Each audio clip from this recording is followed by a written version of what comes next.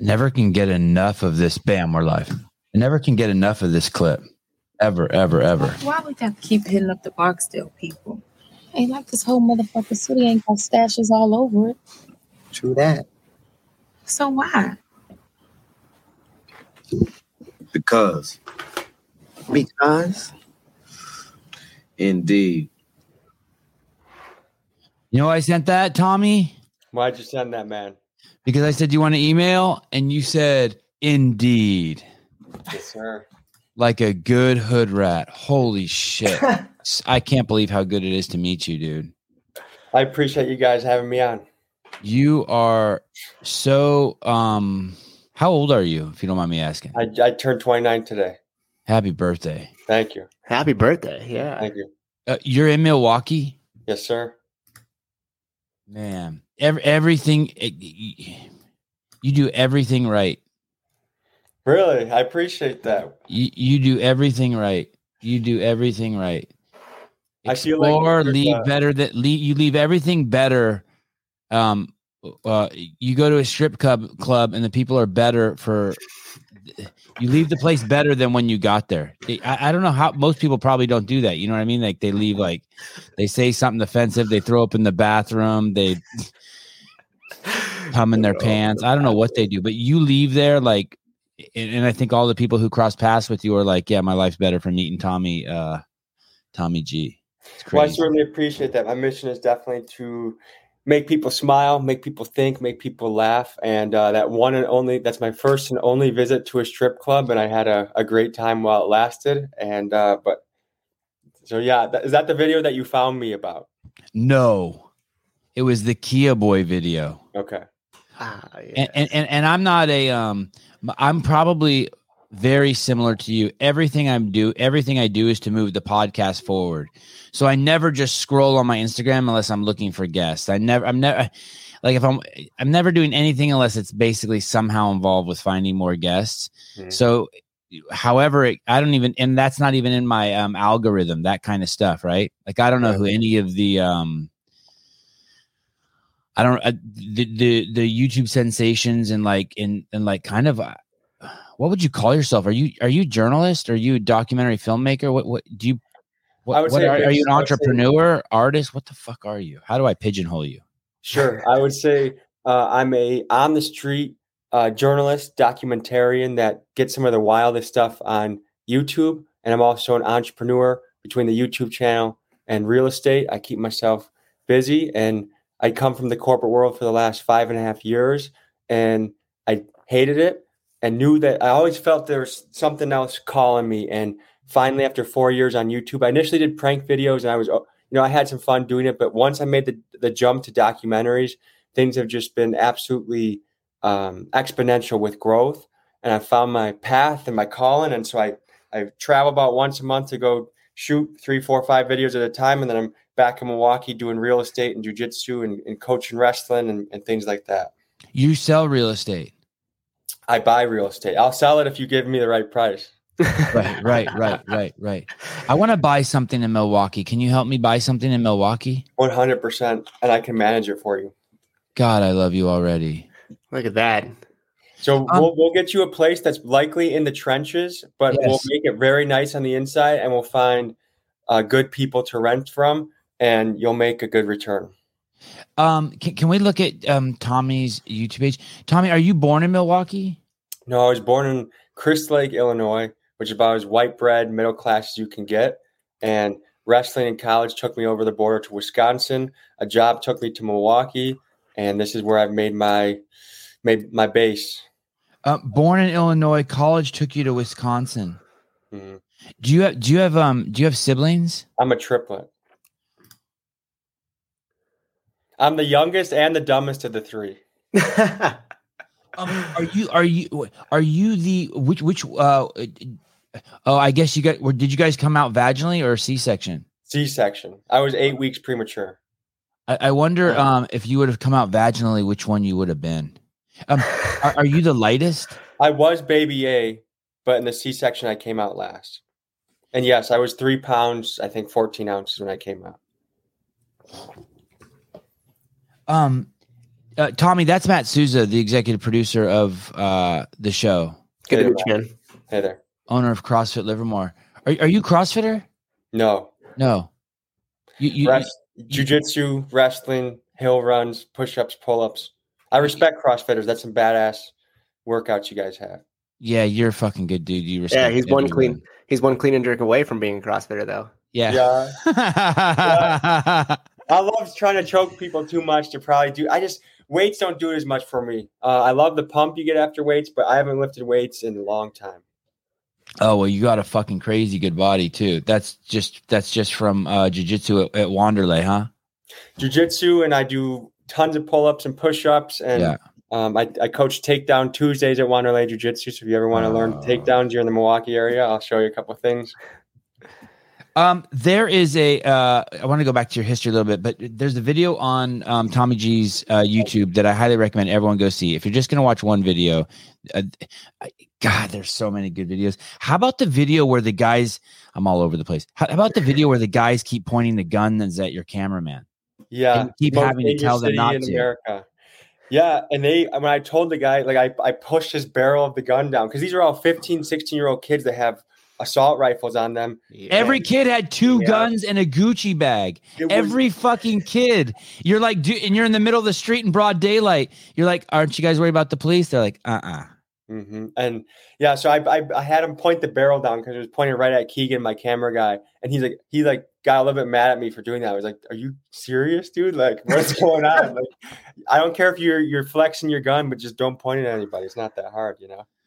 They seem like everywhere you go, they seem like nice, Souza. They seem like they respect you. It's a trip. I think I have no agenda. I have no, I'm not going in there with an angle. So I just ask people questions. I'm genuinely interested in what they have to say. And I never try to edit in a way that people look bad. So I think that's what helps me with that. That's not necessarily true. Let me push back on that a little bit. You do have an agenda because there's a couple questions you ask all these kids. And that is, what do you see in your future? It seems like you always have an agenda to leave them with some of your projection that they deserve better than what they're doing. Maybe not, I don't know if better is the right word, but you seem to have a little bit of father in you in all these places. Not preachy, but you do seem to have a little bit of agenda to leave these kids with some questions like, hey, and you don't do it in the traditional way, like, dude, the gangbanging life's dumb, or you're going to get shot by the guns. You ask them very gently, but it is a theme in all your videos.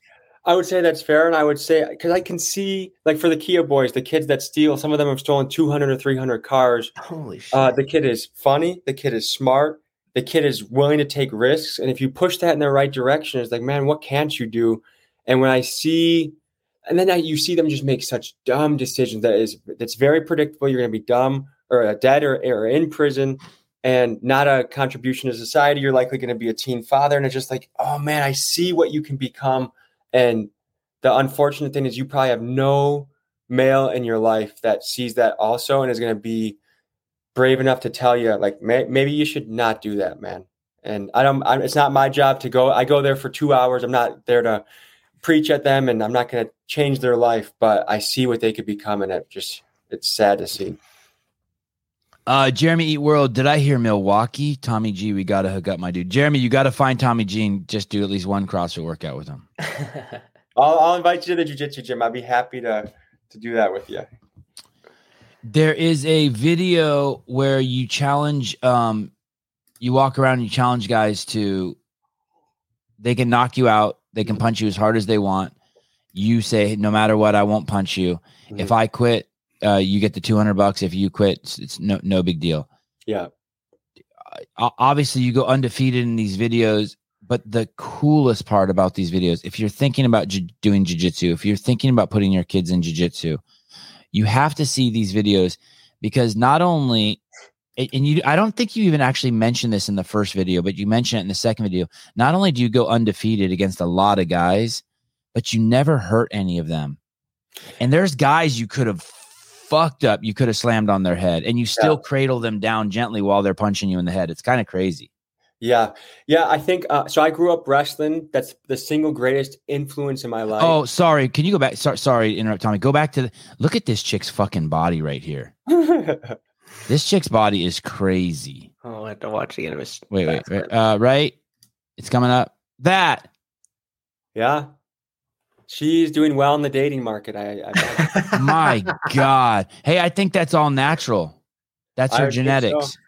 We're too far from Miami to be doing BBL, so she's doing well for herself. Oh my God. That's like heaven. Okay, sorry, I got distracted. Understandable. And that's one of the nicest bodies I've ever seen in my life. Like really? Well, I like in Milwaukee. I'm sure you'll enjoy yourself. I like these outlier physiques. Okay, go on. One quick thing on that is I have a theory that anyone who works out, takes care of their body, and eats right is minimally a 7 out of 10, and that almost everyone can be physically attractive as long as they take care of their body. Yep.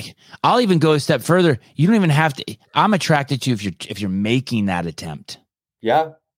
If I see you sweating, you're a 7. Yeah, lifestyle speaks volumes, and people we can get into the. That's fat shaming. It's like, no, I see your body and I can see what choices you make in your life. And I can tell that given what I like to do, that your lifestyle is not attractive and therefore you're not attractive. And I'm sorry. And that was the thing when you went to the gay pride parade too, by the way, when, and I'll bring us back to the wrestling, but the only thing I saw from there was people with mental illness who were obese and probably on drugs.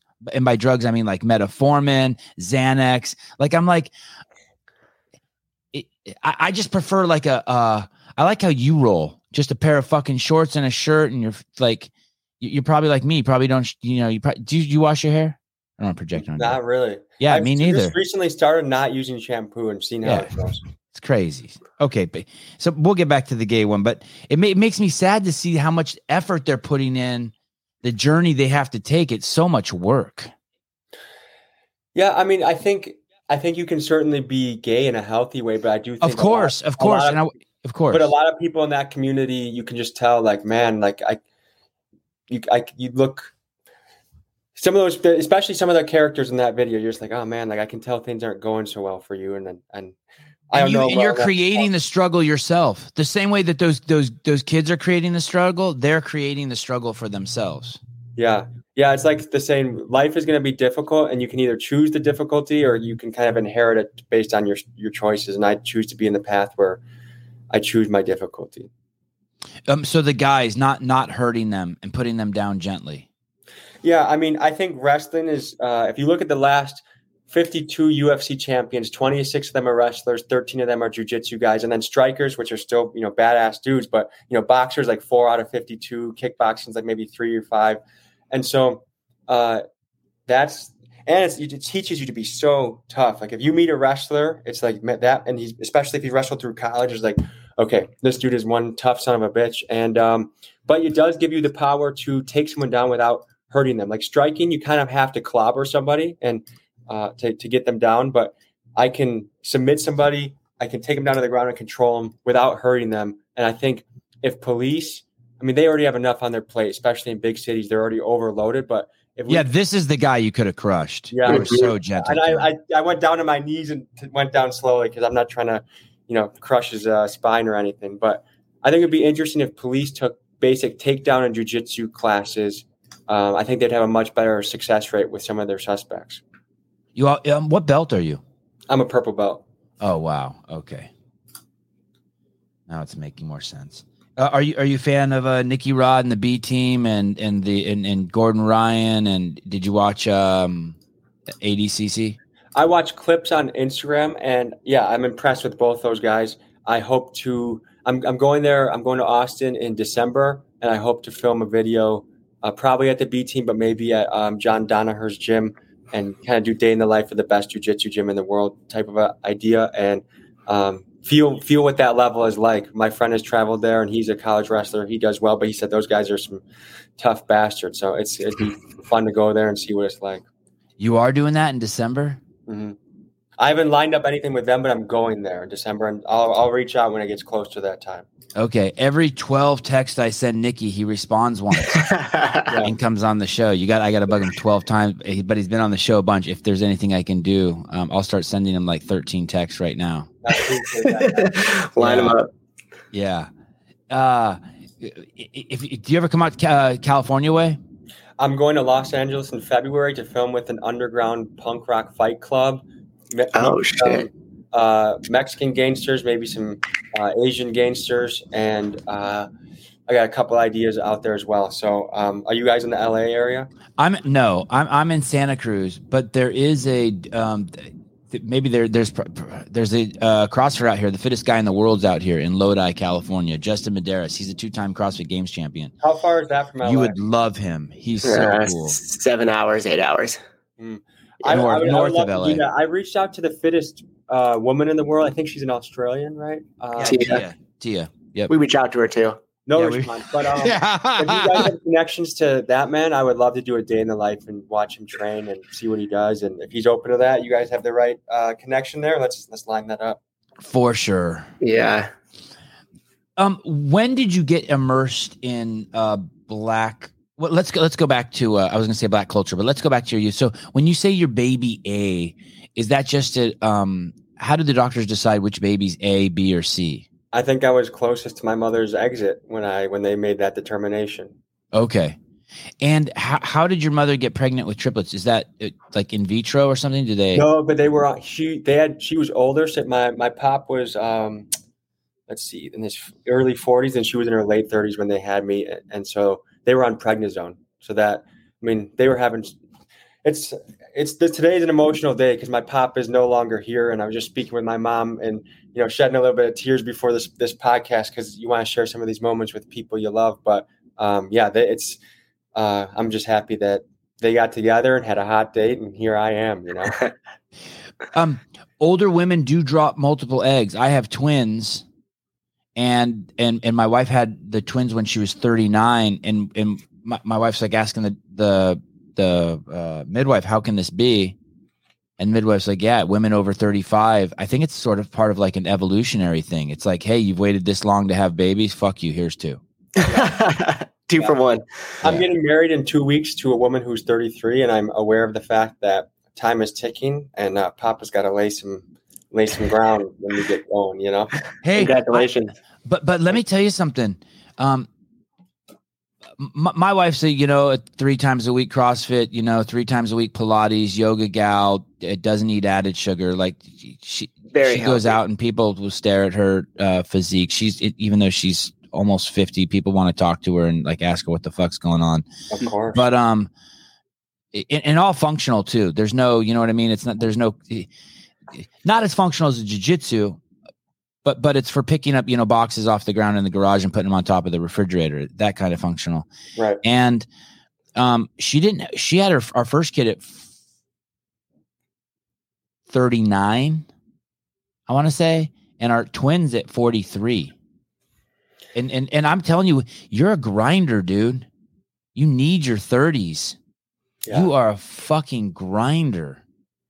Yeah, and it feels good. I love being a workhorse. And on the note about what you said about your wife, is I think what that demonstrates is if you keep your body in tip-top shape and you eat in a wonderful manner, your athletic prime, like we think, when you're in your 20s, that's it. Like you can be a badass in your 50s. My business partner and one of my best friends is a 52-year-old black belt. That dude's strong as shit, and he takes care of himself. He works out. And so I think the cool thing about this new generation athletically is we're rewriting the rule book. You don't have to be a slob when you're 50. You can still be the real deal. So let's make it happen, huh?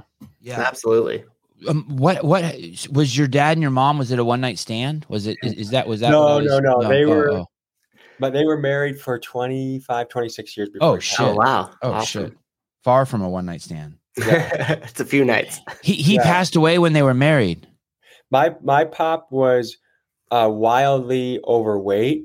And that contributed to his death. So he died when he was 63 or 61. And so I think that's a big part of subconsciously why I make a lot of the choices I do, because like I didn't really get to like, even as a kid, like it was more stationary play. Like he could throw the ball and I would go catch it, but he wasn't a very mobile man. He was probably 350 plus, and it made doing things difficult. But he was a wonderful man and there for me. But it makes me think, like, I really am mindful about what I put into my body. How old were you when he passed? 18. I was a senior in high school. He died on our kitchen floor. Heart attack? Yep. He was released from the hospital the night before, or the day before, and they're like, "Yeah, he's fine," and he wasn't. So, you notice there aren't any. I shouldn't say any. I don't see any obese old people. No, it's your body can't take it, man.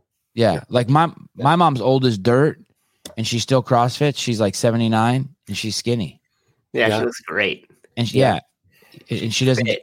Yeah, she's fit. She doesn't do any but she's just normal. You know what I mean? She's not like some weirdo old lady like fitness influencer. She's just no one like sees her and is like, wow, you do CrossFit, but like she's probably gonna live to 100. I gotta be careful. She might outlive me. I do not want to die before my mom. Yeah, I mean, there's no secret that if you want a long life, there's some simple things you have to do in the kitchen, especially, and in the workout room, but it's certainly possible. So then your siblings, are they boys or girls? One boy, one girl. My brother is unbelievably smart. He's coding for Amazon. So he did I don't know how much of his past time. I just that he was down, like he was on the dark web and the Silk Road. He was doing some shenanigans on there.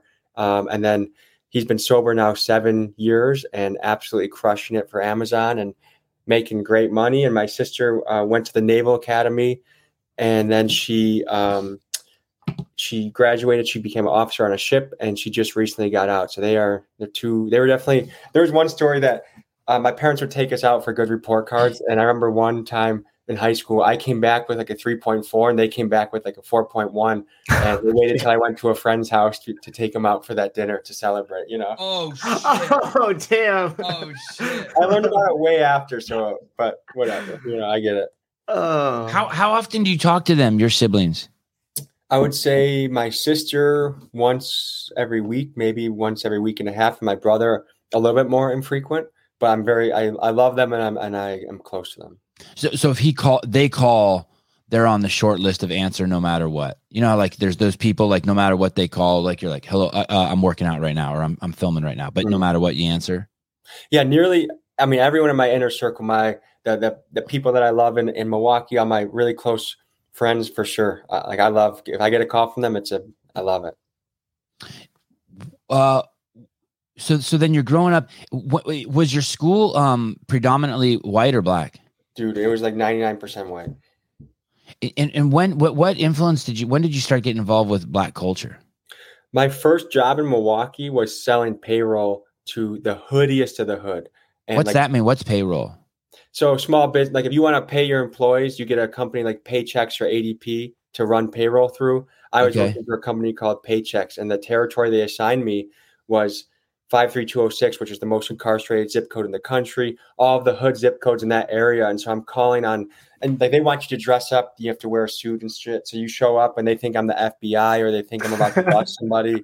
And I'm like, no, I'm from Paychex. And so I got thrown into the fire there and really enjoyed a lot of it. I mean, I couldn't take working there for more than probably 2 or 3 in that territory for more than 2 or 3 years, because there's so many appointments. Like you show up to their place of business and they're not there, and you called them the day before. Like just so much bad business practices that made it a struggle to make good money. But that's how I got into it, and that's how I knew the north side of Milwaukee like the back of my hand. I worked in those areas for 5 years, and then I was doing pranks in those areas. I was recording music in those areas.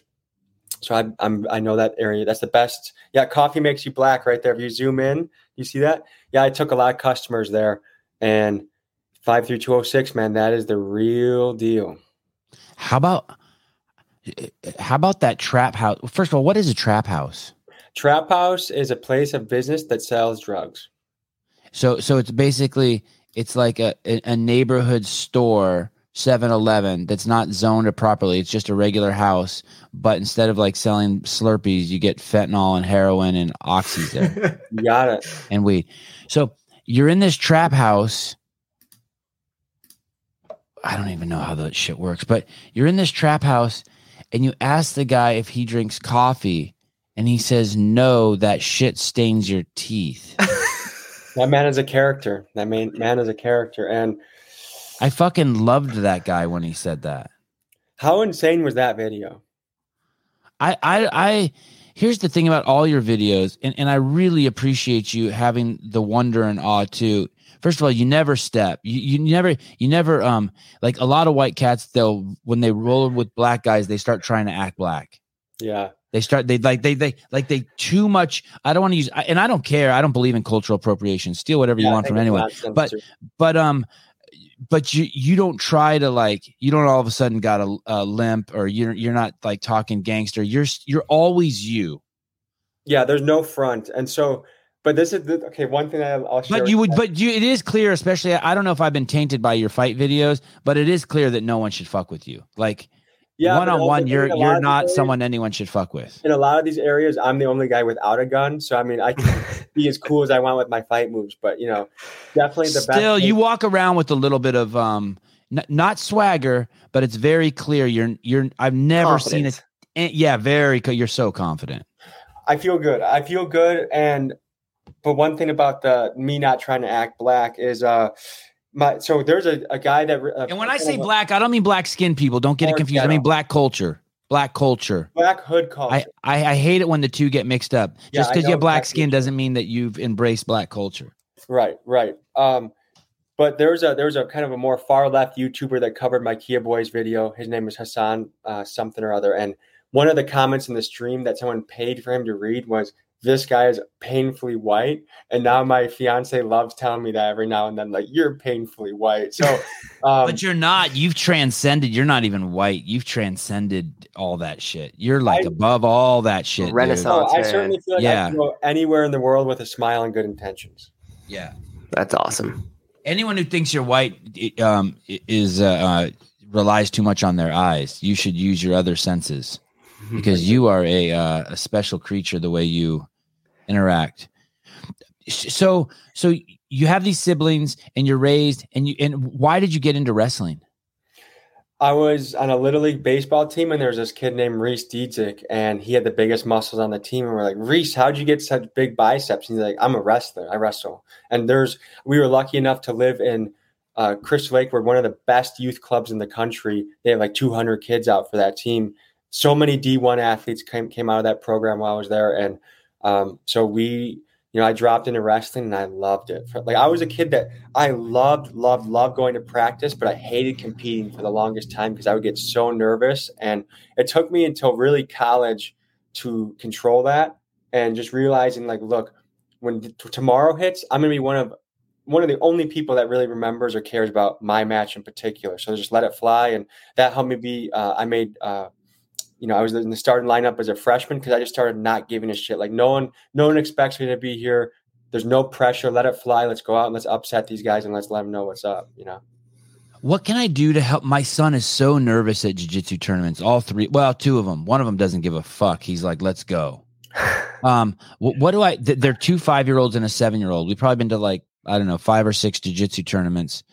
What should I do? Should I just pay you to counsel them? Like if you FaceTime them before the matches? I think letting them know that it's entirely normal to feel that way. And anything. I told them everyone's scared. I go, dude, everyone's scared. Yeah. I mean, Mike Tyson talked about he's terrified before a boxing match and he's about to obliterate somebody. And so I think anytime you're doing something that's worth doing, like giving a public speech, proposing, doing a $200 knockout challenge in a park, you're going to get nerves. And the challenge is to exercise that muscle, to do it over and over and over again, but also balancing that with look, win, lose, or draw, it doesn't matter. All you can control is give your best effort. So I love you no matter what you do on the mat, whether you get choked out. I don't care. I care that you try your hardest, and that's all you can control. So I think that lessens it a little bit.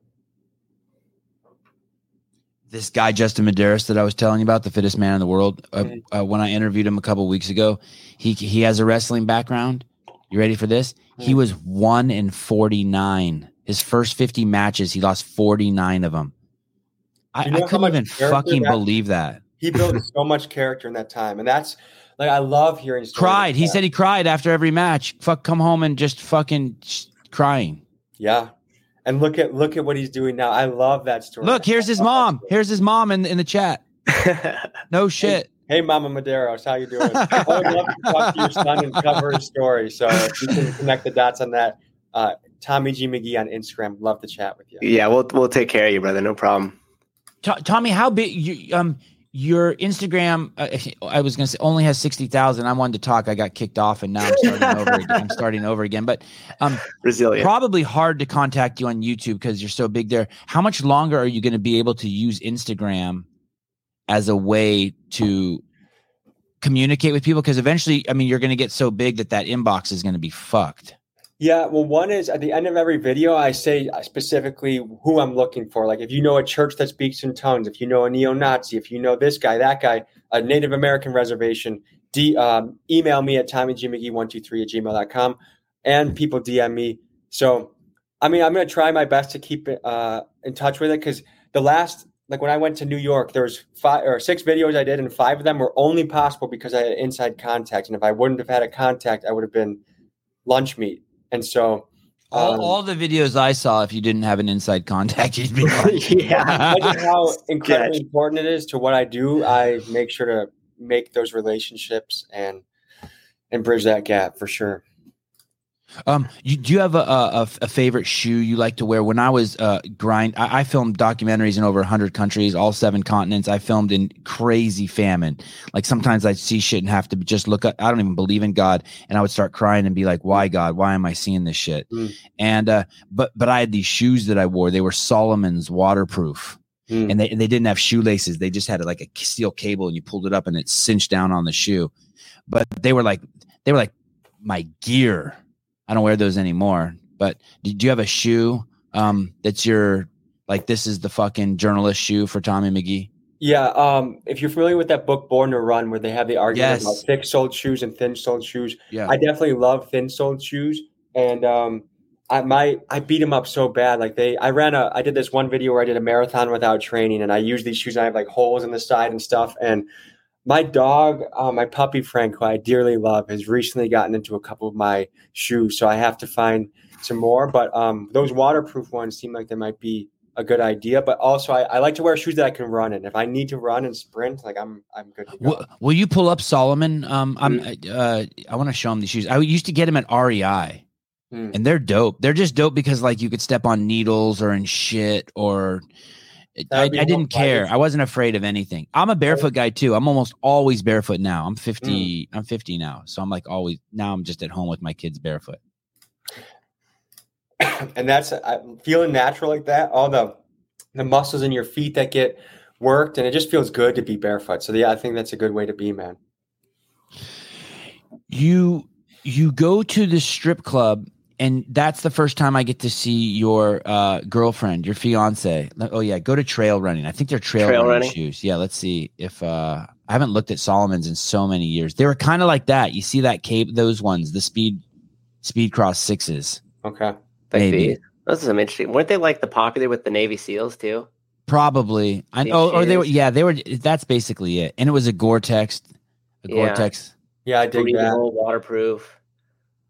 But it was they were cool, and I have wide feet, so and they worked. Oh, they got weird, kind of. They got a little weird. They got a little weird. We're in your bedroom, and that's the first time I get to see your girlfriend or fiance. Sweet Cheeks. What is Sweet Cheeks? Yes. What is her role in your life? As a grinder, as a guy who's just who's on the go, who basically you're on a mission. Yeah, I love this woman so much. So she is my best friend, and she is really good at the stuff that I'm bad at. So I'm relatively unorganized. I've gotten better over the years, but she's a project manager at a marketing firm, so she knows how to herd the cats, and she holds everything together and makes my life very easy and stable. So I get to have this home base that I just have so much trust in and fun. And like, she's so good at enjoying the little moments of life. So when I come back from a wild trip, I can go walk in the woods and walk our puppy Frank with somebody that I can just laugh with and walk with and hug and yeah, I love her so much. Getting married in 2 weeks to this woman. Congratulations. Thank you. And then you go to the strip club, and it's to me, it's clear you're a good dude. But there's the big booty hose grinding on you, relatively mild, like nothing crazy. You got. She told me to get a lap dance. I'm like, I'm not gonna. I don't. So, we're definitely not an open relationship or swingers or anything like that. Like, it's her rules are just don't touch anyone, don't have sex with anyone, and so. Like, I just went to an OnlyFans party in Las Vegas and covered that. And so, is that video up? No, not yet. Oh. Probably not till November. But let me know if you need me to screen that one. Yeah, I show her everything, and so, like I showed her the uncut version of me getting danced on, and she just laughed at it. She's like, "You had no idea what you were doing in there, man." And so, it's fun to have somebody that we have such a high degree of trust in each other, and it makes. Like the fact that I was allowed 2 weeks before my wedding to go to Las Vegas, cover an OnlyFans party, and I'm just so grateful for her. So she's a big stabilizer in my life. Yeah, I have one of those too. My wife let me just fucking do anything. She knew that like I was basically, we're like secret agents. We go out, we do our fucking job, and we come home. But we need them. They're like our rocks. Yeah. They don't even know how much. And then I would say that my relationship with my wife is my crowning achievement in my life. I've been with her since my 20s, and it's so good. Every like, it's like you said, like you take risks and you go through troubles, and every time you come out on the other side, you're stronger and better for it. Yeah, and you can do all these cool things in life, but if you don't have that rock to go home and share it with or to be with, like all of that would feel meaningless or not as cool as it is. I have a lot of friends who have achieved, and it's kind of funny. It doesn't even take much. They'll go from 2,000 Instagram followers to 20,000 or to 12,000. It's weird how it affects them. We'll get into that in a minute. But it even affects their relationships. Like their mates get jealous. I always tripped on that. Like your mate's jealous of your success. Like, shouldn't they be happy for you? I think it's probably a defense mechanism where they know that their partner is climbing ranks and status, and that especially if they're a man, a lot of women are attracted to status. And so just being kind of evolutionarily aware that if their partner is not trustworthy, that they might have to be a little bit more on their toes. I don't see very many happy men who jump from woman to woman to woman to woman. Almost none. All those guys that, like the guys I knew that, like, because I lost my virginity late in life. I was 19. I was in college, and I had sex a couple times in college, but I wasn't a playmaker. I didn't really like understand women and feel like I knew my game until I was maybe like 26 or so. But all the guys I knew that were just swimming in it were not happy. Like they would be like in the night they were happy, but the next morning they were depressed as hell. And so. They're not bad people either. Girls are like, when you're a boy, girls are kind of like candy, and you could eat too much and get sick. 100%. And they also everyone fills their voids in different ways. And I think that's just one way they were filling their void. You know, maybe their parents were divorced and they didn't have love at home, and they've had sex with as many women as they could. And it doesn't fill the void, you know? No, it makes for great stories. 100%.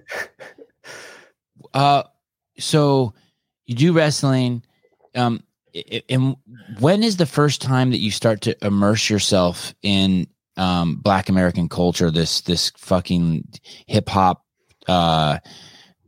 carry a gun, smoke as much weed as you can. Sort of like there's all those accessories and accoutrements that come with Black culture. When did you start doing that?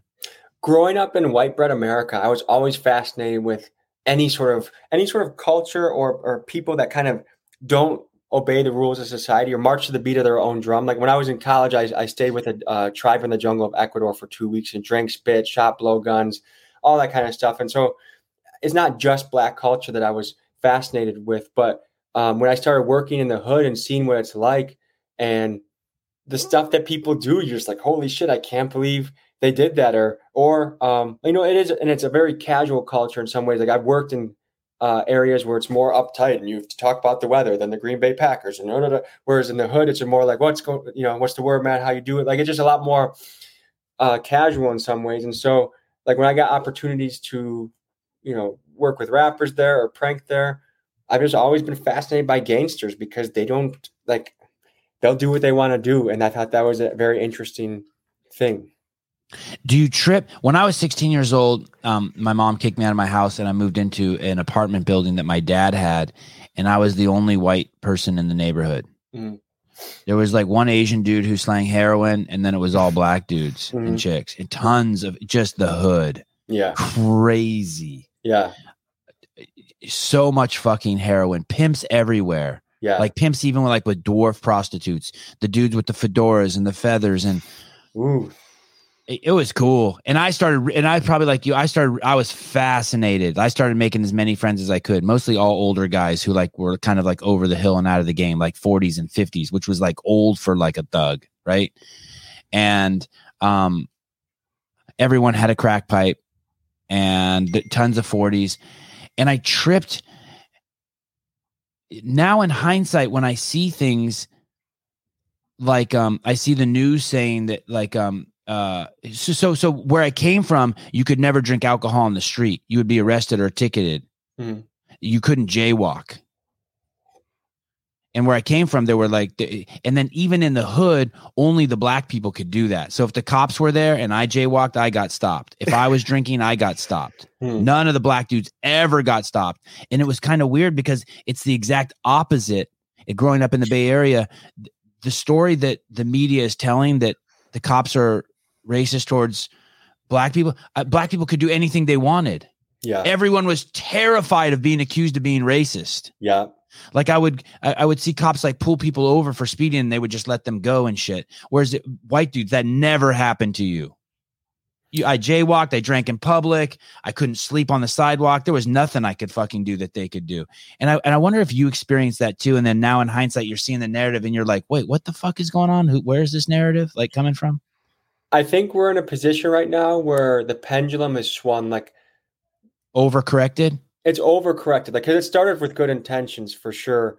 And when I was in college, there was affirmative action. I thought it was cool. Yeah, let some people in who are maybe didn't do as well, but come from a harder background. And if you're a true American, you want everyone to win. And so I think there's a lot of people cheering for guys in the hood that are struggling. But I think one thing that we've come up with is, for example, these Kia boys, it's a slap on the wrist to steal somebody's car. Some of these guys have 200 to 300 car thefts. And we've gotten so scared of being called a racist that you won't hold somebody responsible for something. And these things are universal. I don't care if you're an Asian dude, a white dude, a black dude. If you steal my shit, if you steal a car, you should get punished. And that shouldn't be something that just flies. But and I think it's hurting. I think it's hurting that community too. That if you love somebody, you hold them to a high standard. You would never let your kid go steal a car. You would never let your friend go steal a car. So we have to hold people responsible. And I don't believe in sending him to prison for 20 years and not being able to live a life. Help guide this kid. Mr. E-Brake, that kid can be guided into something that he's good at, and he'll be a net benefit for society. But right now, he's wreaking havoc on society, and no one wants to do anything about it. You said something in the video that hit me kind of hard, that one of the people you were interviewing did, that basically they're stealing a car from a lady who's sleeping right now because she just got off her second shift and she's raising 3 kids, and she's going to come out in the morning and her fucking car is going to be gone. And they had no sympathy for it. I tried to explain, your chances are you're robbing a car from a single mom. Chances are if she can't get to work, she'll get fired. Then she'll get evicted. And there's a book called Evicted. It's about Milwaukee, actually. It's one of the best books I've ever read. And I've read it probably 3 or 4 times now. And I actually owned a property that was mentioned in that book. And it is staggering what happens. That's why some of these neighborhoods are so chaotic. Because before they had blocks and everyone knew each other. So as long as you were in that block, you were cool. But now the deck gets reshuffled. It's 1 out of 9 single moms in Milwaukee get evicted every year. So no one knows their neighbors anymore. There's no consistency. But the fact that these kids don't care, they're going to be the same kids that are man, we got no resources here. No one wants to help us. It's well, why do you think the property values are low in your area? Why do you think no one wants to extend a hand to you? Because they're afraid of what you're going to, if anyone gives them an opportunity, if you give them an HVAC opportunity, that was one of the things he said he was interested in. Yeah. I let him into a customer's basement alone. No, that's such a liability. And he kept saying, and they think I'm going to steal while he's waving his fucking machine gun around. I'm like, yeah, of course you're going to steal, dude. They're making the cycle worse and kind of playing the victim card at the same time. And it's like, dude, but I will say this. I did see more personal accountability from them than, once again, going back to the gay crowd. The LGBTQ festival you went to, I felt it was all blame. Yeah. All blame. And at least some of those kids are like, I feel like they know they know what they're signing up for. They can at least intellectually think about the risk. They don't really know what it's going to be like to go to jail for 15 years. But I think when you have, like, for instance, a zip code like 53206, 6 out of 10 men walking around have been to prison or jail. So when it's so normal, it's just, oh yeah, like I'm doing my little stint, doing my little bid. And it's not like, holy shit, dude, you're going to jail. It's like, yeah, I'll be gone for a year or so, but I'll be back. You know, it's not as big of a deal. It's normalized. You're getting this crazy PhD. You're going to be like one of the most, like, knowledgeable, educated people about in this. Yeah, you're becoming an expert in your field. And also being in real estate in those areas, like, I've seen so much crazy shit. And like the first property I got a 4-unit building. Guess how much a 4-unit building in Milwaukee can go for in the hood? Like 250? No, 600. 157.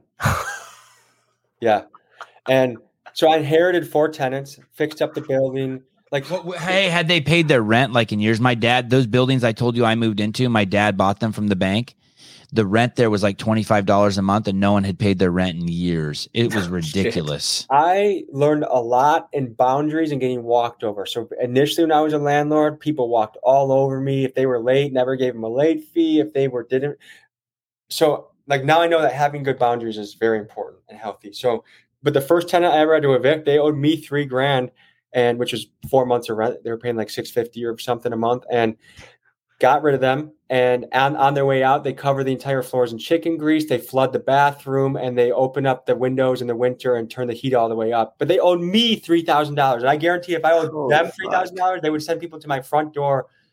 People have died in Milwaukee over like $10. No joke. I have a homicide detective friend in jiu-jitsu who's told me the pettiest things people have died over. Like recently, a guy took a Hot Pocket out of the microwave of another guy's too early. Boom, dead. One guy lost a push-up contest.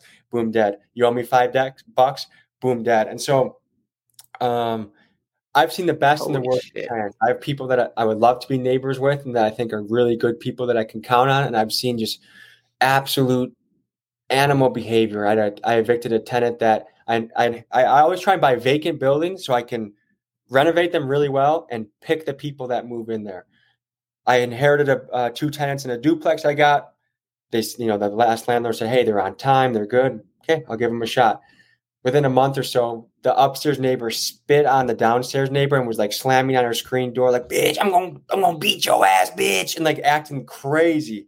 I call her the next morning, like, hey there, saw the video of you spitting on Jasmine. You're gonna have to go. She's like, what? I'm like, yeah, Donna. I probably shouldn't say her name, but I draw the line. That was a made-up name.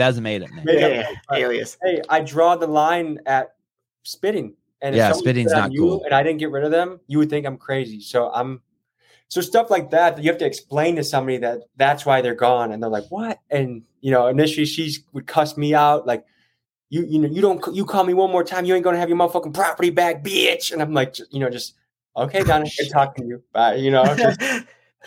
So it's been interesting.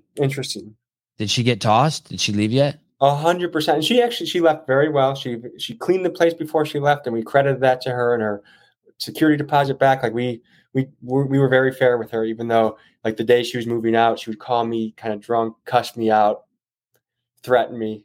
And then like after a couple of weeks after she called me, she's like, you know what, Tom? I love you, man. I love you, but I hate you. Like, keep doing your thing on YouTube, blah, blah, blah, blah. And I'm like, Donna, I do wish you the best, and take care. So spitting on someone's hardcore. Yeah, that's intense. Oh, apparently, yeah, she was. It's like worse than hitting someone. Yeah, she was kind of built like the most womanly version of a linebacker you could imagine, but like She wasn't built like that girl that we saw at the beach. Oh, my money's on Donna. Donna would have pieced her up. Master. Wow. Wow.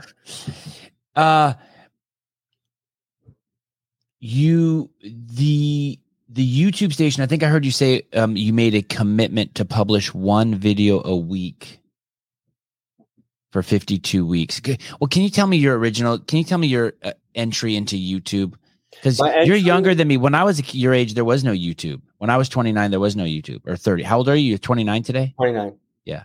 So I began YouTube. I think I posted my first video 7 years ago. I was in college and I was a rapper and I made a party song. Yeah, I saw it. Good job, by the way. That's awesome. Thank you. And then I did prank videos, and I not a lot though. It's not like you were putting out content every day. I put a lot of them on private, and okay. Because I feel like for my current brand, a lot of them were stupid. But and I had fun doing this stuff. Like, don't get me wrong, it was a good chapter. I'm glad I got to make people laugh, and so, anyways, it's up there. It was very juvenile, like stuff like I'd I'd have a fake turd that I'd drop in front of somebody and be like, "Oh my gosh, my stomach's killing me," something like that. Or so it was fun, but I think really where I stood out was the documentaries. And ever since I launched a documentary, things have it took me 4 years to get 80,000 subscribers.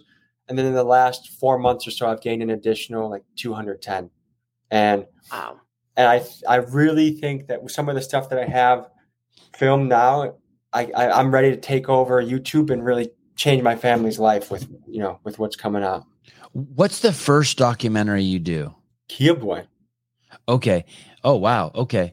Oh, and is that and that one has over 2 million views. That's my biggest video. It's almost at 4 million. I'll probably hit 4 million in the next week. And so, before I launched that, I had done like a couple prank videos. Like I shot an iPhone and tried to return it to AT&T and act like nothing happened. And I was averaging like 10 to 20,000 views a video.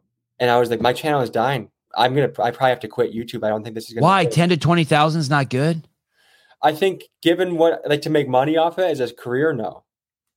10 to 20,000 is fantastic as far as, we see big numbers and we get diluted. Like if you have 2,000 people watching your stuff, that's an entire big high school watching your stuff. Like that's a lot of people. So I definitely be appreciative of it, but you can't make a living off of 2,000 people or 10,000 people watching your videos.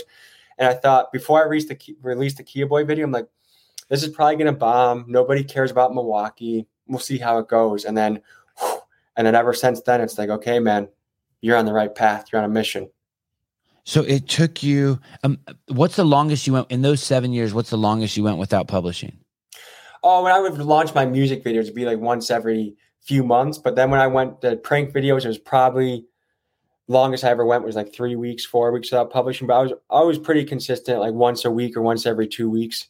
And now it's once a week for sure delivering something. Unless YouTube's like a lot of my videos, I have to wrestle with YouTube to let them not be age restricted or demonetized. And sometimes I just have to post it anyways if it's demonetized. But once a week for sure. Give me 1 second, fellas. Coffee's running through me. Yeah. Oh, yeah. Wow. Is that the second guest ever?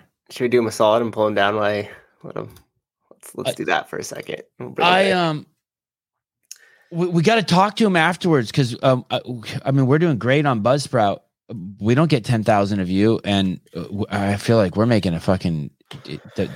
Every day the money pile gets bigger and bigger. Yeah, but there's a couple different factors that go into it, especially like the lengths of the videos and different stuff like that. Also, like there's a lot of contributing factors that go to the algorithm and viewability too. So, if one of these podcasts. If one of these podcasts we made got 2 million views, it would be. I can't even imagine how much money that would be. That was back in action.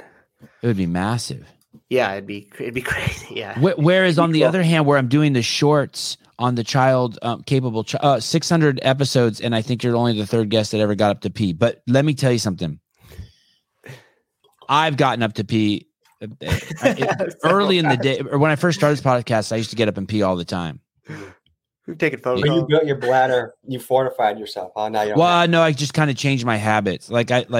It's really early I get up at 6 a.m. and I have a shot of espresso diluted in a pint of water, and then I pee once before the show, and then during the show I drink another pint. So you got your rhythm. Yeah, I got my rhythm, and I can usually last like 2 hours. The other day, I did a 4-hour fucking podcast, and I didn't pee. It was like I was kind of like flexing on my crowd, like fuck you, because they like to talk shit about me. Yeah, impressive. Fuck you guys. It's my small bladder talk. Mhm. Yeah, I would totally. If I got 2 million views, Magnus, on a video, I would totally buy a new Sienna. The thing is, people think they're going to start this stuff and blow up overnight, and if you like, there's no overnight success in this game. And if you are an overnight success, you're going to be disappeared into overnight too. Like any rapper, you hear the one hit wonder, and then you never hear of them again. So it's like to have the slow burn is really good. And also like a big piece of philosophy I love is the 1,000 True Fans essay, where, if you want to make 6 figures off your craft, you don't need a million people to follow you. You need 1,000 people that'll pay $100 a year, your t-shirts, your CDs, your information, your course. And so like we get kind of a false sense of reality when you see, we get the curated list of all these creators that have so many millions and millions and millions. And we think if we're not at that level that we can't do it. But even I always conceptualize it in my high school. I had 2,000 people at my high school. Like to think on Instagram, I have 30 high schools that equivalent that follow me, or 150 on YouTube. That's staggering. And so it keeps it in perspective. Do you allow the platform and the algorithm to sway anything you create? Meaning, like, do you follow it and say, oh, if I make a video over 15 minutes, I don't get as much, so I'm going to keep it shorter? Does that allow to change any of the creative process when you're making the videos? No, not at all. One, I don't do anything that's trending. I don't, Kim said this, Kim Kardashian said this, I'm going to cover it, or this movie is coming out. I don't follow any trends. But as far as length, I definitely try, my goal is to make probably between 12 minutes minimum all the way up to 30-minute episode, just because I want to deliver and I want to take a deeper dive into things. Like I have an episode either coming out today or tomorrow, Day in the Life of a $100 million man, and that will be probably 26 minutes. One of my close peers, a guy who comes on my show a lot, he's really, really excited to get a shitload of subscribers and to get a shitload of views. Mm-hmm. And he's really open about it. Mm-hmm. He'll just ask his audience, hey, what do you want to see? You know what I mean? And he'll just go after that. And he'll just be like, okay, guys, I made this video this week. This one got the most views. I'm going to make another one like this for you guys. Like he really chases the metrics, and I respect him for that. I just feel like as long as it's growing, no matter how small, on some level, and by sometimes growing means 2 steps forward, 1 step back. 2 steps forward, 1 step back, right? So you're going to have your Kia video and then it's going to settle down a little bit, but where it settles down to, if it's higher than before the Kia video came out, it's a win. 100%. I think it's always about progression, and it's always about being aware to make kind of new goals every couple months. And I don't really make goals by numbers anymore because you can't control that. I just control, my mission is to make the best and wildest and most interesting stuff I can. So I have to travel frequently. I have to make my connections. I want to, I've brought on editors that make it cooler. I want to improve at this aspect of the video creation. I'm going to invest in this mic, but I can't say, I have to average this many views a video because I can't control any of that. What camera are you using? Sony A6400 with a Rode mic. I just got that. I used to have a lavalier Sony mic that I would duct tape to my chest, but it's a lot easier just to not have to worry about that, falling, or people think I'm an undercover cop with that wire on me. So now we have a directional mic.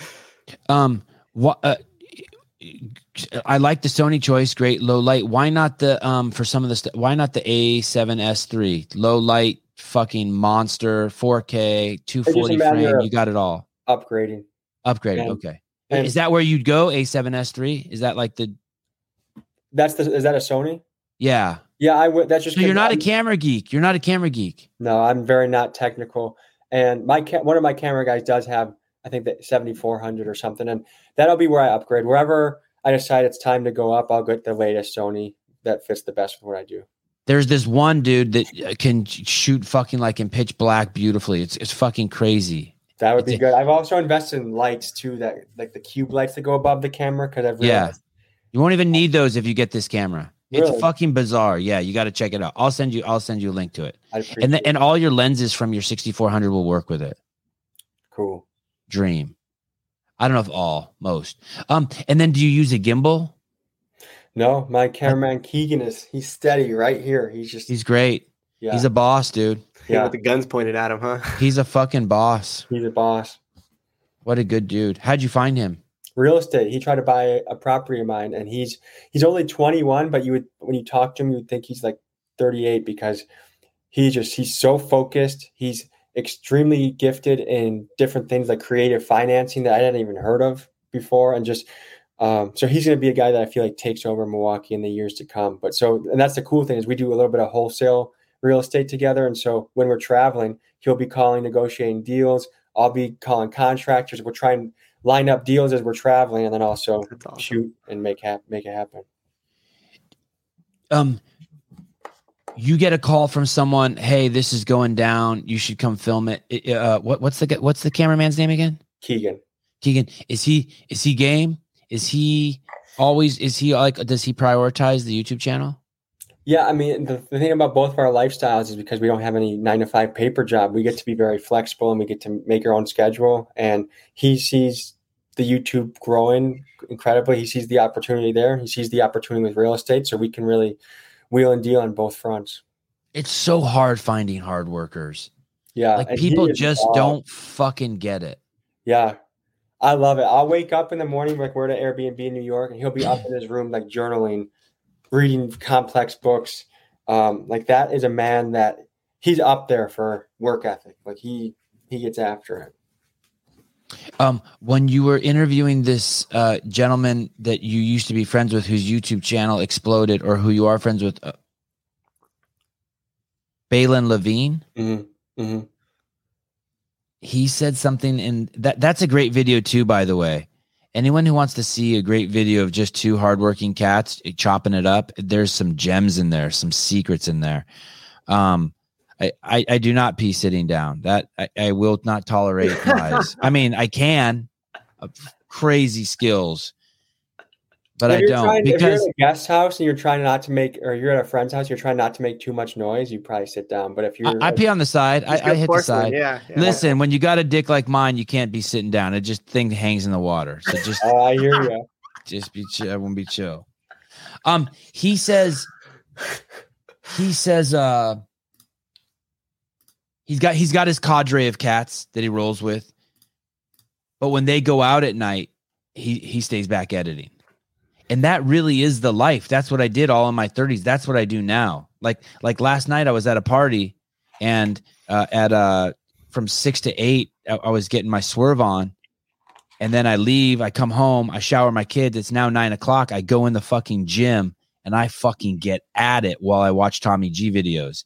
And I got my cell phone there and some pad and paper, and I'm a little buzzed, and fucking an hour in, I'm pouring sweat. I'm sober, and I'm fucking like, I can't stay at the party. Yeah, dude, I think like if you want to do anything special, there's a particular lifestyle you have to follow. And like I lost a decent amount of friends. They weren't more so people that would invite me to stuff, and they're like nice people. I like them, but hey, I'm not I refuse. I never go to a bar unless there's like a family function that I have to go to. Yeah, me neither. It just, you stay away from that lifestyle. I never went to one either when I was younger. No, never. It never appealed to me. I'm going to pay overpriced money to feel like shit, to be out of shape. Never. So like the thing is, like, instead of like, there's a lot of people, like if you want to live a normal life, then go to the bar, watch whatever the insert local sports team and become a diehard year round and care about that more than your own health or your own journey. Okay, you're going to have a certain path. And if you're happy with that, fantastic. But if you're dissatisfied with that, make some changes, buckaroo. You're going to have to put in long hours. You're going to have to struggle. But the thing is, getting to do what I do, real estate and YouTube, it doesn't, like, yeah, there's tough days or there's long days, but it doesn't really feel like it because I love it. I love it. And so I could put in a 12-hour day and it doesn't, I don't have that like feeling where I get back from the office of doing something that I hated and it's like I'm still going. And so if you want your life, I think lifestyle design and lifestyle architecture is something that we should really focus on from a young age, because you really can create the ideal lifestyle of your dreams. And you have to even know what you want. You have to know what the target is before you shoot on it. So think about, like, do I want to take a quarterly vacation in the Sweet Cheeks and go to an Airbnb where I don't have to check the price and we're somewhere warm and sunny and we recharge and we're refreshed? Yeah, that's a goal of mine. Do I want a house that is located in an area where if I'm on my back porch naked, no one can see me? Yeah, I want that. I'm going to have that one day. But you have to be aware of what you're even gunning for. And if you give a shit more about if the local sports team lost, you're going to be pissed for the rest of the week and you're not happy with your life. I don't know, man. I've never regretted staying home working. Been like, No. shit, I should have gone to the party. But there's tons of parties I went to where I'm like, shit, I shouldn't have gone. Mm-hmm. And don't get me wrong. I think socializing, like we bought a house in Milwaukee, and one of our goals is once a month, especially in the winter, we want to be a place of community. You want to have the boys over. We want to have these people over. Yeah. And that's very important. And I watch all the UFC fights every Saturday. I have a little party at my house and watch all the fights. That's extremely important. Yeah. But the extra nonsense, it's not for me. Yeah. Eventually, you think Sweet Cheeks will become part of the business? Yeah, I think. Or do you keep her at arm's length? Like everyone has their own shit. It's going to depend because she's very good at what she does. And we're still actually having that conversation now. Like, hey, if you want, you can retire in January. But I also want her to be busy enough to be happy and have purpose. So we're figuring that out. Like, I really think she'd be a good property manager. Like, my goal is to buy 3 properties in 2023. I think she would help me with that. She can help manage my books. Like I come home from New York, I have a bag of receipts. There's a lot of stuff that she could do that would be helpful. I think we're still figuring that out. Can you tell me how many properties you own now? I had a 4-plex and a duplex myself. And then with a partner, we bought, I think, 26 doors since maybe 30 doors since December. We sold 6 of them. So we have like 10 to 12 duplexes. We have 2 4-plexes, 1 3-plex. Just closed out. Is this with your jiu-jitsu buddy? Yeah. Are you afraid that this is going to? This sounds like it's going to squash your YouTube career. Not at all. No. Okay. If you're efficient enough with your day, you can make a lot happen. And so, yeah, most certainly, we want to build up that portfolio of properties because the thing is, I think the type of content I'm making right now is more timeless. I mean, I think I can have a 5-year arc, I could have a 10-year arc, but I certainly could have a 1-year arc. And I can't control how long this show lasts, but as long as it does, I'll be enjoying it. But when it's over, the YouTube show, yeah, I mean, who knows? Like, I don't know how long I'm going to stay interesting or people are going to want to watch me. Like right now, it seems like it could last a really long time, but I do want to be ready that if it ever doesn't work out or the arc is ending, that I have a lot of properties and I still have a lifestyle that I love. Yeah. You think you're going to leave Milwaukee? I don't know. It takes a long time to build up a community of people, and I have a lot of people I love here. I'm 10 minutes away from all my properties. The airport's so easy to get in and out of. I go through security in like 15 minutes. I mean, that's nice. I see doing more stints where it's like, all right, Sweet Cheeks in February, we're going to be in Florida for a month. But I think I've built enough relationships that it would take a lot to take me out of Milwaukee at the moment. When you were with the dude, you have to see this video. Can you go to the most dangerous city in the world or some shit? And there's 15 kids in the street and they all have Gucci bags and bare minimum, every kid has 2 guns. And you ask them if I just want someone to like, you can't even believe it. And you can even see a little bit of the disbelief in Tommy's face. Like, I mean, it's broad daylight. And you must have asked them 3 times, are you sure your neighbors don't care that we're out here with all these guns? And these are kids. They're not little guns. They're not little guns. Yeah, here. This video is so crazy. And you ask them if they're Trump or Biden guys, and these are Trump guys. They love, yeah. Yeah, it was just staggering. And like every car that drove by, I was scared that something was going to happen. Like I was not, after this video, me and Keegan made a rule that we don't do any more gangster shit with 15-year-old kids. They have to be kind of the OGs of the block, that because older guys they have more sense to them. They know what's up. They've been through enough trouble that they don't want it anymore. These guys are so reckless that it was just like they offered me a gun. They're like, you want to go to the corner store with me? We'll give you a gun too. And it was just like, no. And they're still trying to prove themselves in the hood too. So like they're still trying to make their mark and everything else. They're loose cannons. The younger groups. Yeah, 100%. Hey, I want to interview that white dude in 10 years. What happens if that white dude goes to prison? Because he's going to have to choose to go with the white dudes or the black dudes, but he only knows black dudes. Yeah, I guess it depends on what state. I think in California, he would have to probably join the white car. That's the prison lingo, you know. And how beautiful is this boy? I see this kid and I'm like, what the fuck? Get a modeling job. Good, yeah. Dude, you are so fucking handsome. This kid looks like he fell out of a magazine. Yeah. Yeah. A lot of these kids have a lot of potential, dude, but they're on a very predictable path right now. Hey, what was that gray line when you were scrolling right there, Souza? Like, what is that faded? See above the timeline when you touch the timeline, there's something YouTube offers up some metric. Yeah, that's right. It's all like the more interesting spots, and then when it died down versus when it picks back up, and then here it says most replayed. So you could tell that a lot of people would watch a certain portion, and then they'd come back and replay that. And then you could tell the longer the video goes, the more it starts to drop down. Oh, that part was when they had me throw up rival, basically dissing another faction in the city. And they told me it was just a St. Louis thing, but really it's crunching twos. And that's basically talking shit to whoever, I don't know if it's Second Street or what twos correlates to, but yeah, I could have been in a lot of deep shit for that one. You don't drink or smoke weed?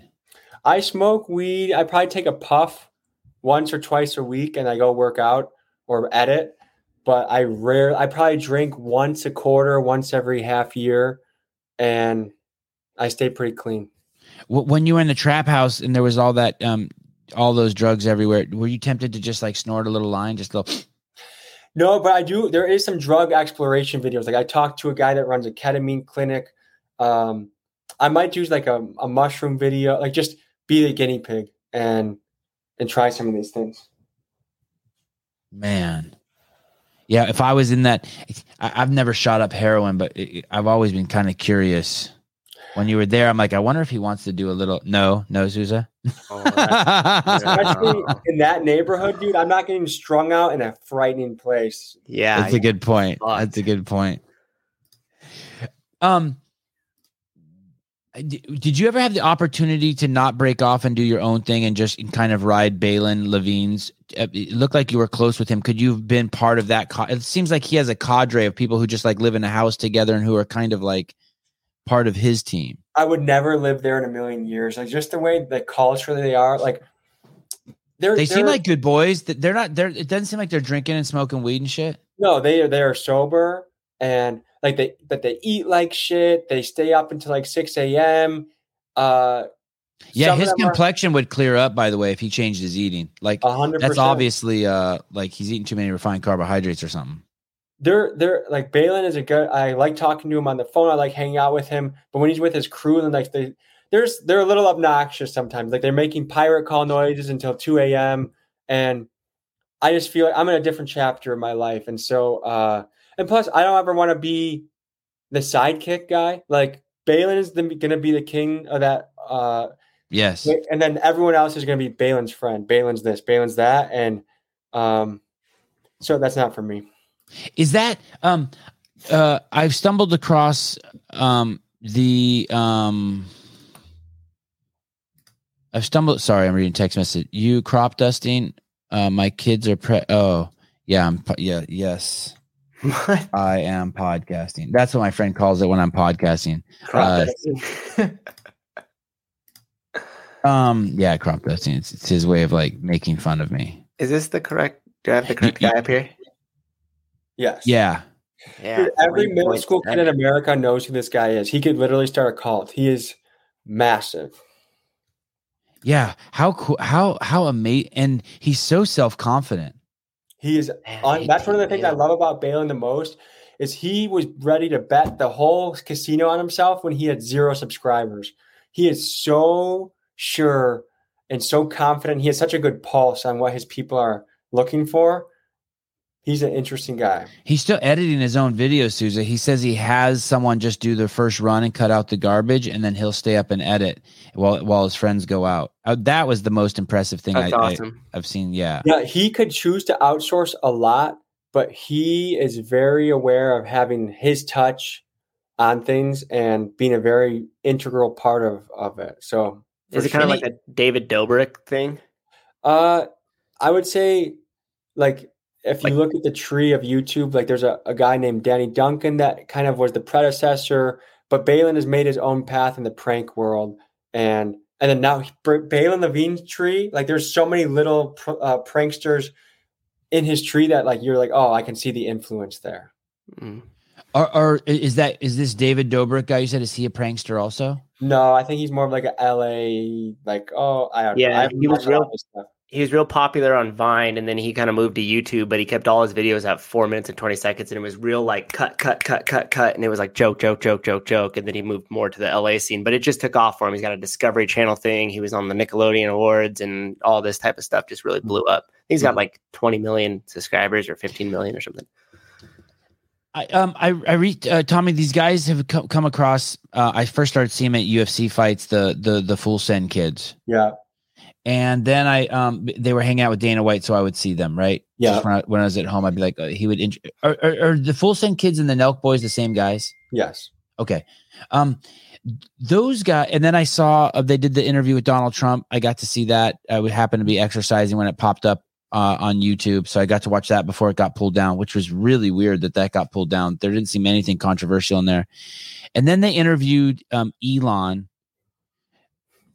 Do those guys have a main guy, or are they all like equal? Like, I can't tell who the ringleader is. Like with Balin, you can tell he's the ringleader, but with that group, I can't tell who the ringleader is. Yeah, they do a good job of that. Kyle is definitely the head honcho there. Which one is that? Is that the Ethiopian looking kid? No, that guy they brought. Oh man, they brought Salim. Yeah, okay, I won't get into it, but I don't. They're fine people. DEI. It's just interesting to me who blows up. He wasn't brought in because. Were you going to say he was brought in because he's black? No. Oh. He had a prank channel that was really thriving, but to me, again, it's like it's just always fascinating who blows up. Like, I don't know if he had an original idea that he did, and then he's going to be a multi-millionaire, got signed by the Nelk boys, and nothing on him. I like people that are original. I like people that are grinders. I like people. Hey, none of those guys seem special. I think that's what their whole shtick is. I think what, right? It's just that they're just regular boys. Like they asked Trump, they're like, hey, why don't you just call Putin and talk to him? And I'm just like, I just love that. They know their audience. They're down to earth, I would say. Yeah, or inexperienced even. Like they have a naiveness to them that's just pleasant. I think there's a amount of like in the younger kids on YouTube, like there's people like watching like the low effort, like the harder you try, the less far you go. Like the prank channel world, like some of these guys do the lowest effort stuff you could. Like the first part of their videos, they're getting Slurpee with their friends. Then they are driving around. Then they make an old person mad at Walmart, and boom, we have a video together, and they get a lot of views on it. Mm. What happens when? So I interview a lot of people. A lot of people. So the very day Apple released Final Cut Pro 1, I was a homeless guy, and I bought the computer that could run it, the software, and the software, and a car to plug it into the cigarette lighter so I could start editing. You're staring at the guy who probably was one of the first guys ever to make, and then I'd have to show it on a public access channel. And I had the most successful show in the history of Santa Barbara history. I put it on public access channel. It's called IVTV. I made 30 episodes, editing it in my car. I was like beyond pioneer. I never tell anyone this. I don't know if I've ever even said it on this show. I was like, before Girls Gone Wild, I was doing I was the man. It was nuts. You were filming banana shit. I didn't even know. Yeah, but I didn't even know I was the man. Okay. Enough of that. Got some cum on my face. Sorry.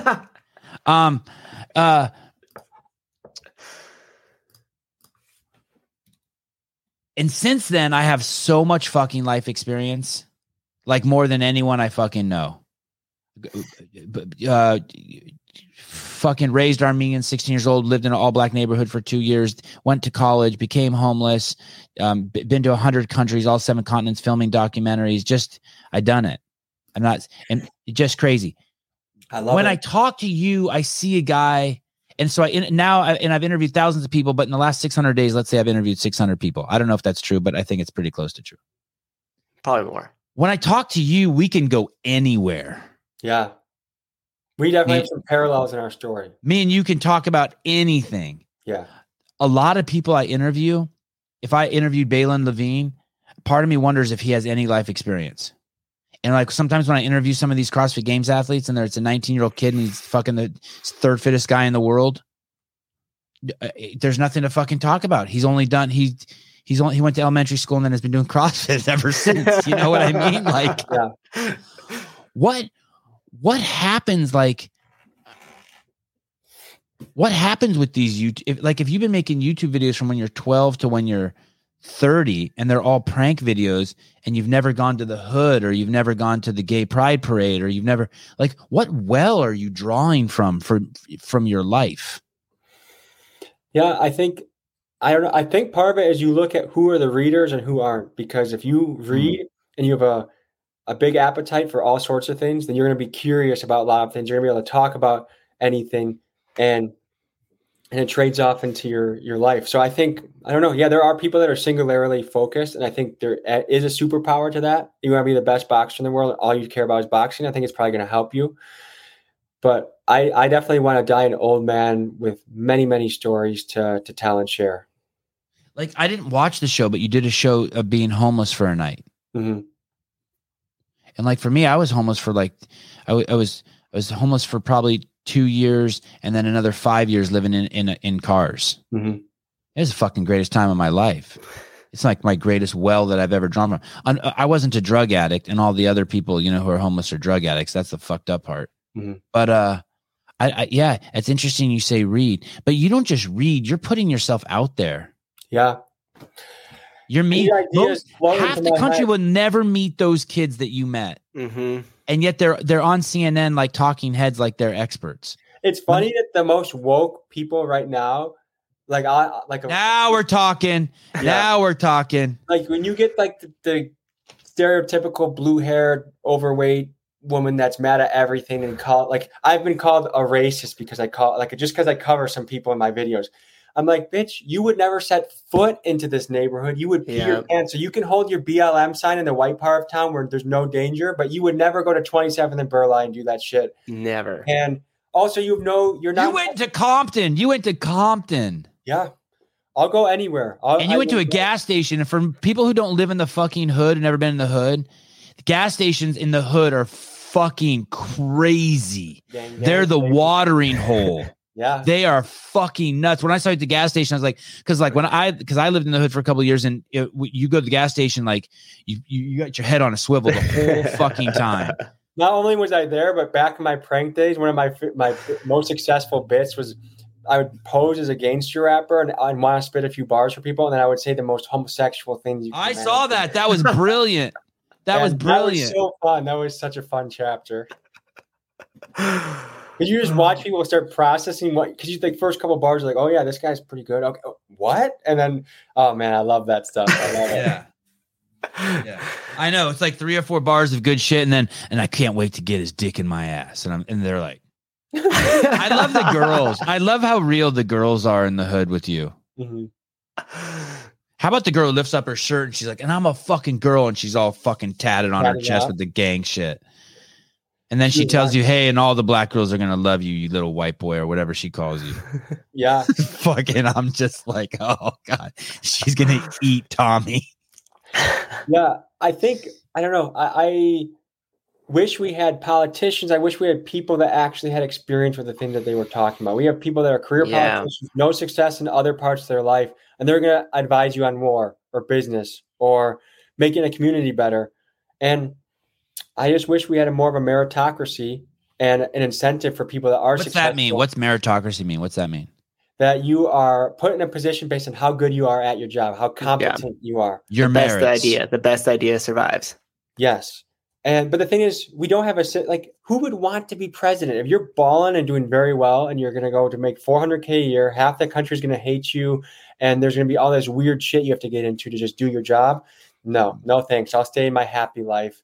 So I don't know. I just wish people especially if someone, the only bad feedback I got from the Kia Boy video is I had a very small percentage of people they were just unhappy with the fact that I was white and filming that. If I was black and filming that, no issues at all. Because I'm white, I'm a. How do they say? What do they say? Don't they know that they're being overtly racist when they say that? You're allowed to be in that sense. As long as they're saying it to me, it's no big deal. Right. I'm a culture vulture for asking a teenage boy why he's stealing a car. I didn't ask. It's funny. I see you more as an anthropologist. Yeah, I didn't ask that kid because he was black. I asked him because he's stolen 200 cars. Find me a white guy that does that. I'll talk to him every day. I don't give a shit. Hey, anyone who thinks that too is crazy. Watch the video where he goes to the wrestling place, and it's just it's wrestling where they just hit. Everyone's bloody as fuck. It's crazy, but it's all white people.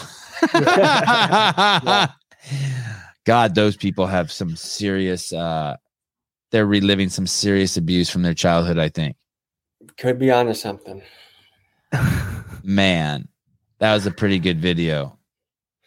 You got your swerve on there. One of the videos you got your swerve on. Oh, no, that was at the strip club. You took a shot of whiskey or something. Yeah, I haven't been drunk in years. I've been buzzed a couple of times in the last few years, but I'm pretty good with alcohol. You do your best work sober. Yeah. I don't even like the way alcohol makes me feel anymore. I know, in 3 months I'll be tempted to have a couple of drinks and I'll remember why. I don't know. Don't get me wrong. I'll buzz off of 2 beers and have a good time. But then I'll wake up, even after 2 beers, I'll wake up the next morning and be like, I don't feel so good. There's the video where you go to a place called Kensington, Philadelphia. Mm-hmm. Kensington, Pennsylvania. Yeah, Kensington is a little part of Philadelphia. It's a neighborhood in Philadelphia. And when the video starts, you're just walking down the street. I'm paraphrasing. I'm not. Everything I said about his videos is off by about 25%, guys. Just so you know, I can only do so well to remember. I'm paraphrasing the words and shit. So bear with me. But the spirit of what I'm saying is right. You're walking down the street, and right when you get there, and you see there's someone shooting up. And as a filmmaker, I'm like, oh, he's so stoked. He already got someone shooting up. It must feel like a success already. And then 3 minutes into the video, this is a guy. I don't know. This is a guy. There's people everywhere in this town shooting up. All of a sudden, everywhere you look in every shot, that was the guy right there, Souza, while he's filming dies. And while Tommy's filming, they come over with Narcan and they fucking revive him. Yeah. And I'm thinking, holy shit, Tommy's the luckiest guy ever. And then someone comes over to capture the shit. And then someone comes over and they're like, nah, dude, this happens every hour here. Mm-hmm. That was a very frightening place. And shout out to Reek and Bull. If I didn't have that guy with the goggles to bring me in, I would have been lunch meat there, dude. And so, and then even that guy, Hot Shot Shakur, and then the guy that pops up later in the video in the white t-shirt, EGC Murda. Guys that are in very crazy environments, but they were very brotherly and kind. And this dude was a boss. He was the man. Right, yeah, he was the man. So very thankful for those guys. So you are tripping here. I mean, it doesn't look like you're tripping, but you're telling me in hindsight that was a lot. Every one of these experiences is almost there's a period of maybe 15 minutes after I'm done filming where me and Keegan are trying to conceptualize what happened, but there's a short period of time where it's hard to put anything into words and just letting it settle in and be like, holy shit. And then as we get driving and as we get talking, we have a good conversation about it. But same thing I just got back from Vegas. I went to the underground tunnels where people are living down there. And so you're searching in these tunnels and every sound you hear, every light you see, oh, that might be a guy around the corner. And you look at all the makeshift weapons that are on the ground, like a pipe with a nail in it. The first guy we come up to interview, he's wearing a wrestling singlet on a mattress and he's with his girlfriend. And like, hey, sir, just want to hear your story, yada, yada, yada. He has a fucking sword. He has a double-sided battle axe. And that was another one that the entire time was just oh my gosh, this is real life. Like there are 100, maybe even thousands of people that live in this manner. And whoa. That's underground. Underground. Hey, you look like a little bit like a young Darren. If I'm in a meeting for about another 20, 30 minutes. Oh, absolutely. Okay, sorry about that. Thank you. Should I send that person a link? I have a handyman at a house that's gonna fix a job. So, anyways, Tommy, you look a little bit like Darren Till there. That's well, thank you. I wish I was. I wish I thought after Darren beat up Cowboy, I thought he was gonna fucking catapult into the fucking. I mean, he got big, but I thought he was gonna be the next superstar. I mean, he fought absolute dogs, and when you're at that level, like Chandler Poirier fight, is it 5 for 5? You know, if they fight 10 times, I don't know, and then your trajectory just goes from there. And those are guys that like such good hands, such technical, brutal fighting that you jump up to that level. He's still a badass fighter, and he still has many years in him, so he could still be at the top of the food chain in years to come. But maybe they pushed him a little too hard too early. But you don't know that until afterwards. That's hindsight bias, you know. Last question. I always say that, and it's not the last question. You get Sweet Cheeks pregnant, and and kids are great. Fuck, like all I want to do is raise my kids. Like it's all like soon as that's why I do the podcast so early in the morning. Yeah, so I'm just gonna like, and my kids are dope. Yeah, I got 3 little boys. But I'm projecting onto you like it's too soon for you. Like you need 8 years of grind. Like you need to be like untethered for another 8 years.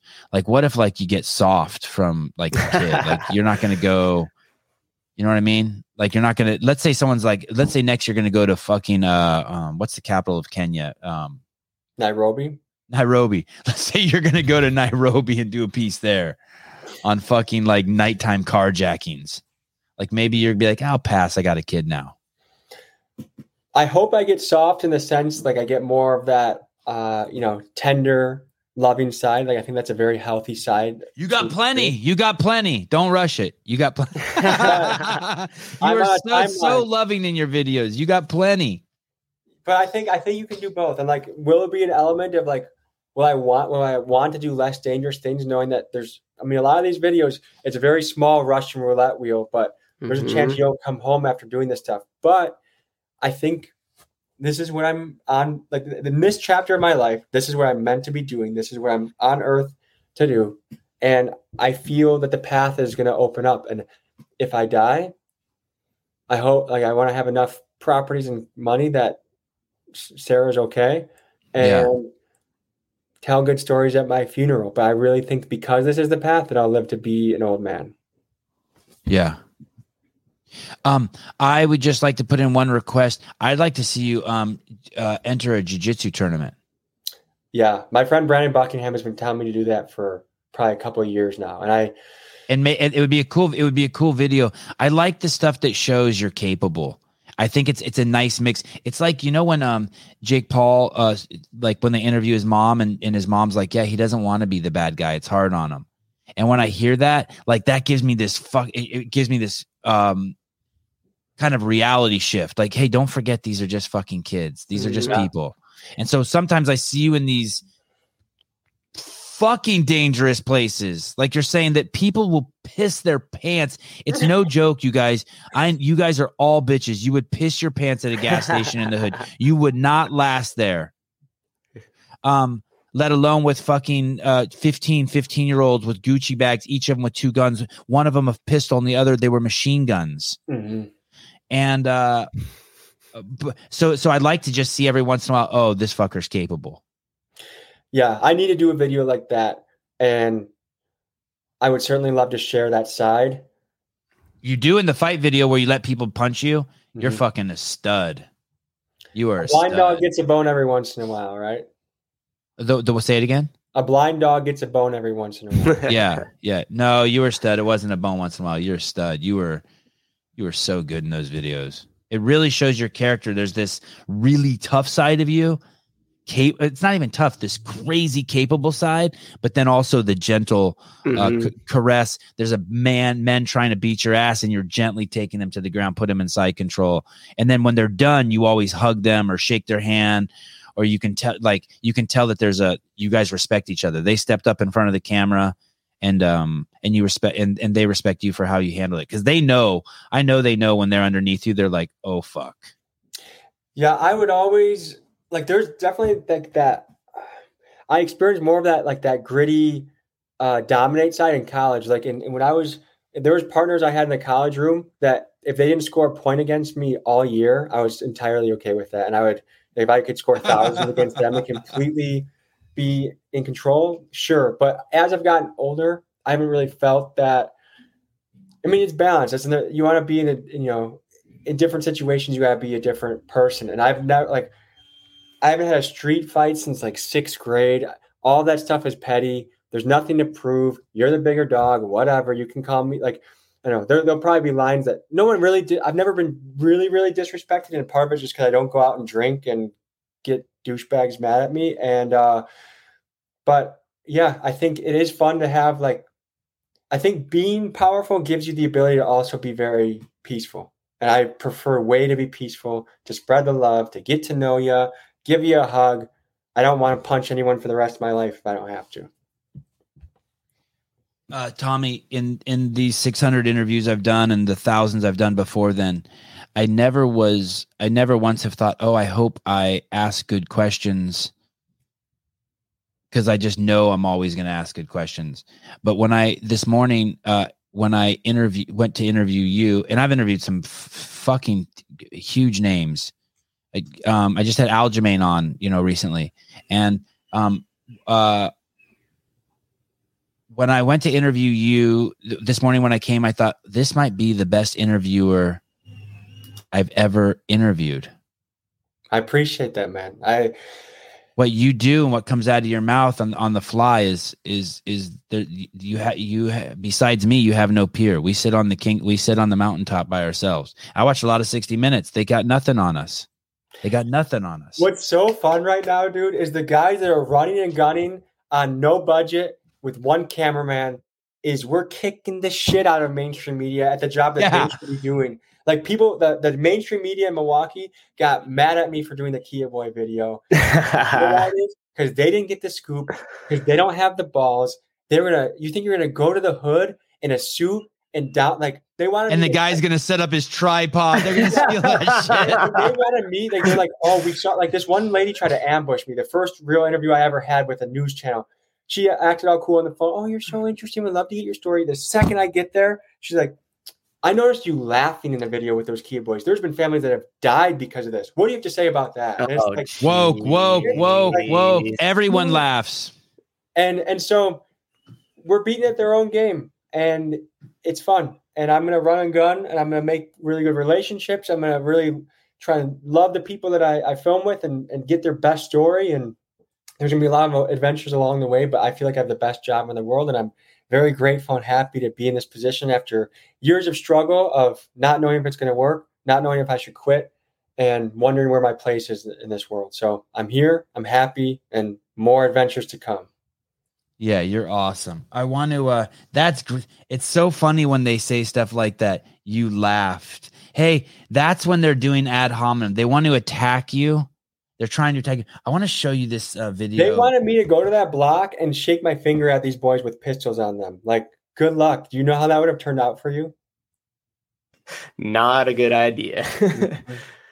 So they don't realize that you're basically assimilating with them. You're empathizing with them. You're becoming one. A piece of you has to become one of them.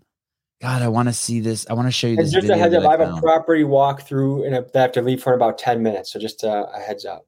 Okay, fine. Be that way, Tommy. But I would love to join you again. This is one of my favorite conversations I've gotten to have. So I very much appreciate you guys bringing me on here. I can't even believe you came. You're big time. Yeah, right. I'm just a monkey making things happen out here. So why did you do it? Okay, we'll finish on that. Why did you do the Why did you do the podcast? Why not just Why not use your time to do your own shit? I mean, it's not. I only have 19,000 subscribers. They're not even going to watch this because you're not even a CrossFitter. I was interested why you reached out to me, given that I saw you, like you were big in the CrossFit community, and I didn't even look at your subscriber count. That didn't matter to me. Like I just collaborated with guys that had 9,000 subscribers that did the tunnel video. And there's guys with millions that I'll never talk to because I don't like their character, their personality. But I thought you were like the homeless making documentaries. I'm going to call you after this is over because I want to pick your brain on things. But and I need to pick your brain on real estate. I need to get schooled. Yeah, man, there's a lot of community out here. But I saw your backstory and I thought I saw a lot of myself in you. So I thought this would be a good guy to talk to. You the man. Hey, well, thanks for coming on. I saw your Kia video and I was just like, holy fuck, this is like a real anthropologist. Like this is like a real filmmaker. You don't see very many of those. I appreciate it, guys. I'll catch up with you in a bit. And text and call me anytime. I don't sleep by my phone, so you can text me 24 hours a day. You the man. Thanks, Tommy. Appreciate it. Bye. Bye. I rank him in the top 10 best guests we ever had. He's one of those guests that right when we're talking. Look at Clock Cutter right away. Sevan best guest. What a score. He's one of those people that you just want to keep close to after we have him on the show. Like a Jorge Ventura, like that. Like you just want to continue to have them by. I gotta introduce him to Jorge. Fuck, yes. You're right. Damn it. That was right when I saw that. I was like, oh, that would be a great mesh. Can you hear all this shit that's happening outside of my apartment right now? No. Well, at one point in the show, I thought I heard someone on a skate ramp, and I was like, "My kids can't be skating. It's 8:40 in the morning." They're painting over here, and this person is always. It's not bad. This leaf blower, it fucking pisses. It's not bad. Brandon Waddell, a good point. Patrick Bet-David is good. He is really good. We're trying to, especially for how rich he is.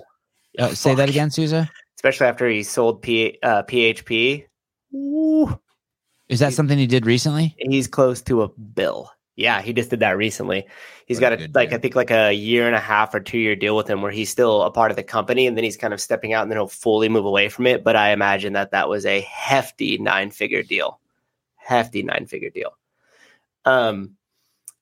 We need to, I reached out, but we got to stay on it because I think this guy would be interesting, and especially as a follow-up where he goes to the hood for his videos and then antagonizes these gangster looking dudes until almost the point where they fight him, and he's got a gun pulled on him multiple times. He's been beat up because of the video, because he'll start saying this. Here, let me play. Asking me questions, I'm trying to help you, bro. What's up with you? Straight? I'm asking for directions. You're yelling at me. I just told you go straight. From G.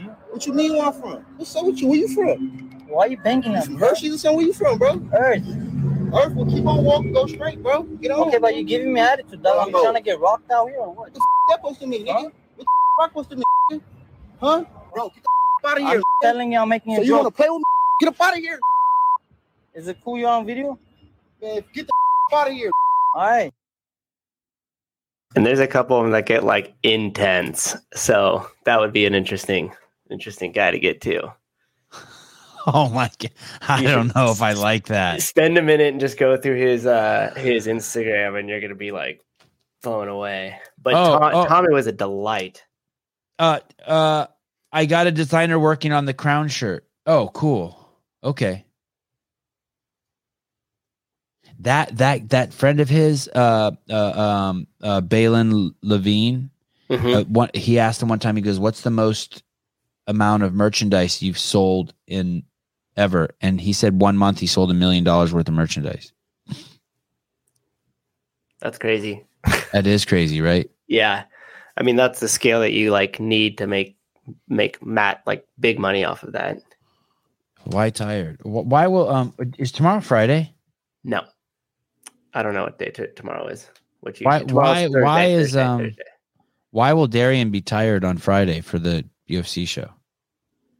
I don't know. Maybe he's got a crazy Thursday night planned.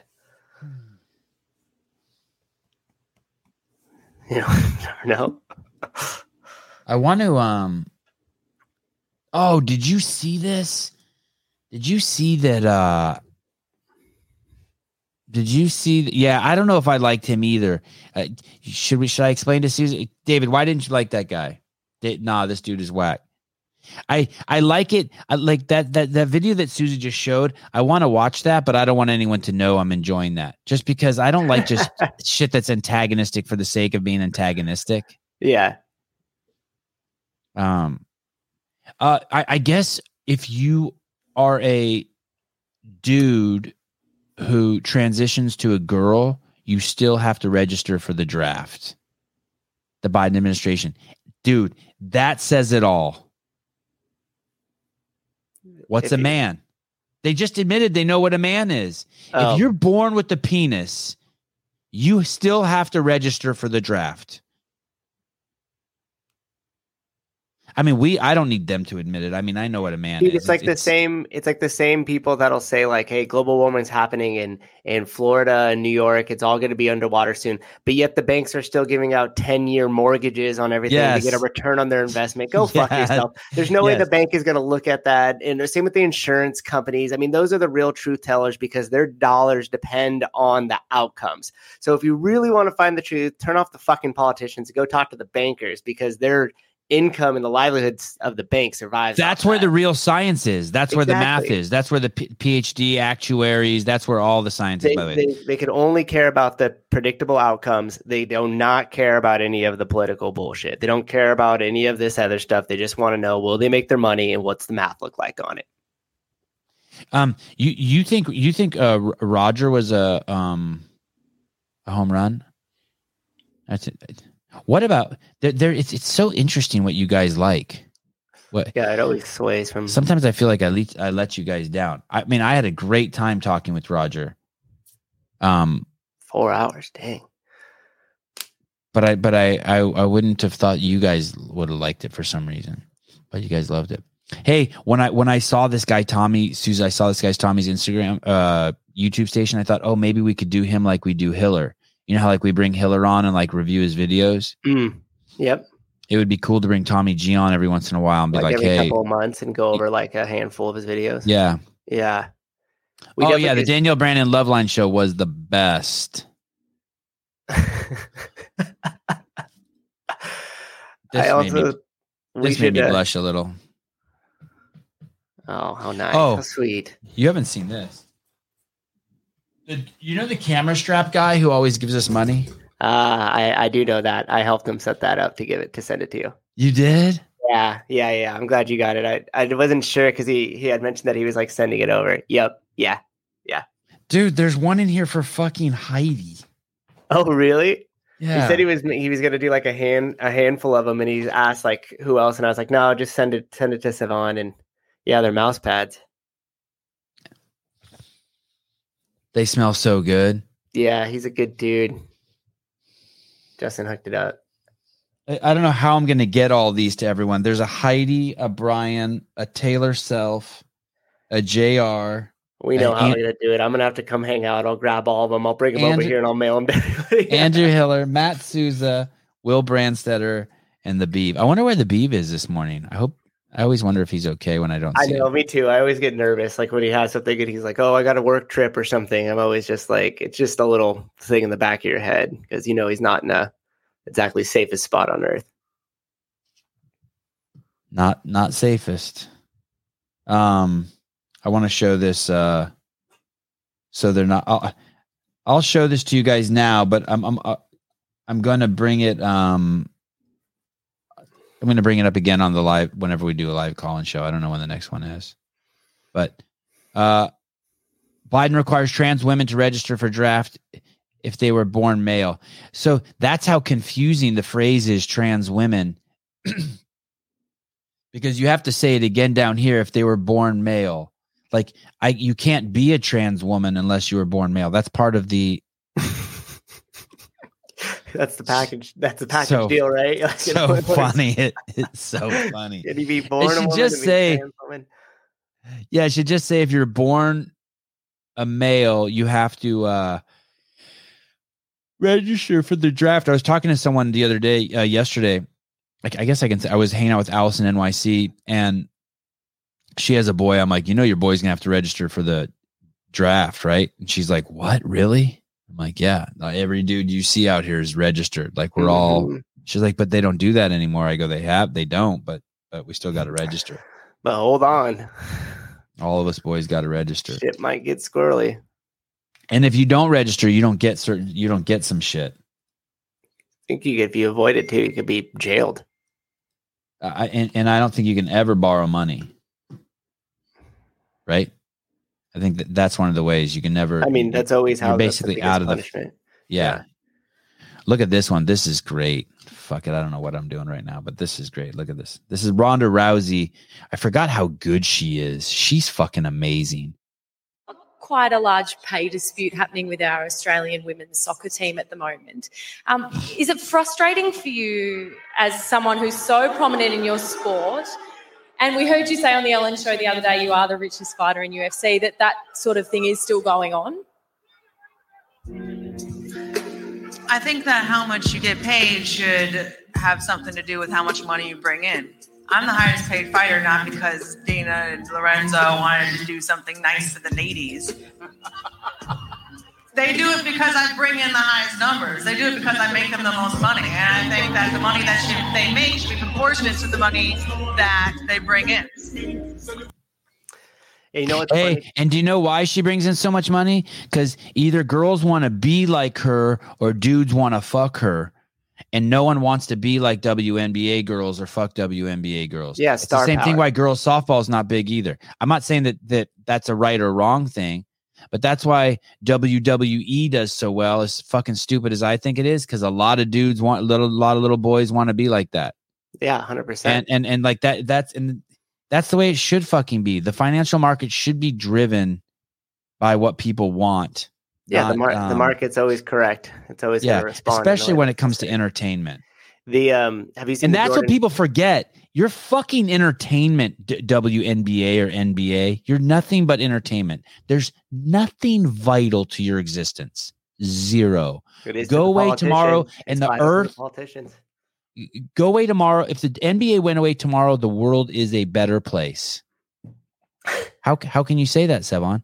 Well, for starters, think of all the how much trash that they produce. You have to imagine that all the eco-friendly people would love that. What is that? 1 million less jet flights? 10 million less styrofoam cups? 100 million? Well, one of the things I learned at the Colosseum here in ancient Rome that's still true today is that people need bread and they need entertainment because otherwise they got too much time on their hands and they start to question all the bullshit the politicians are doing. Oh. And it's even more so now. Keep scrolling. Don't pay attention to anything we're doing. Don't worry about that. And you know what else was interesting? This is a Jordan Peterson point on the equality of women being paid and stuff. He goes, I think it was like bricklayers or something, the example to use. He goes, it's a 99% dominant male industry. He goes, why aren't people coming up there and saying, we need more women laying bricks or doing the sanitation or doing more stuff within infrastructure or anything like that? It's always C-suite executives. It's always athletes. It's always power positions. It's not about equal pay. It's not about equality in jobs. It's about fucking power and status. Always. Hey, one of the wealthiest guys I know in town, let me rephrase that. One of the most successful guys I know in town is the plumber. He's got 10 plumbing trucks. He fucking balls. He goes to a CrossFit gym. He's got 4 houses. But he comes over to my house when I call him and fixes my fucking toilet. But I bet you he's making $350, $400 a year. And and it's but why aren't there women doing that job? Exactly. And why aren't they on TV on the Ellen show talking about it? Saying we need more women. Yeah, that's even more important. You're right. I don't care that there's women not doing it. You're right. That was what you said was more correct. No one's pushing for it. Yeah. Yeah. How come they're not on the Ellen show? Well, no, they just want to compare them to NBA and WNBA. Yeah. Nobody fucking watches the WNBA, unfortunately, for the WNBA. How about this? Oh, come on. How about this? Man, that do you know who Lizzo is? This fat black girl? Yeah. Is that a singer? Is she a singer? Mm-hmm. Yep. So she's not a model. No. Okay. And why are you going to say be it the fact that she lost 10 pounds and the people went after her? No, she said this. I don't know how you can say this and anyone likes you anymore. She said, I am not making music for white people. It's like, well, all right. I mean, you have to read into it. I mean, the next sentence she may have said is, "I'm not making music for black people either. Maybe I make music for myself. Maybe that's But I have a feeling that's not what she said. Yeah, and I don't know if you saw Kanye's been destroying her. I've been following the Kanye stuff. You watch his interview with Tucker Carlson? Not just pieces. I haven't watched the whole thing. Yeah, I watched majority of it. It's pretty funny. Kanye is interesting. Have you seen the new thing that he released on his own YouTube channel? It's weird. No. Fuck. No. It's like the first 4 minutes is like a weird real life video game reenactment, and then the second 20 something minutes is it looks like kind of like somebody documenting him going through meetings, but it's through this small little pinhole view that's in these weird abstract angles. It's fucking odd. Bring it up on the live call-in show. Okay. Please. God, there's something I really wanted to show Tommy G. But I just can't. And I put it in my live call-in notes, but I just don't see it anymore. I don't know what happened.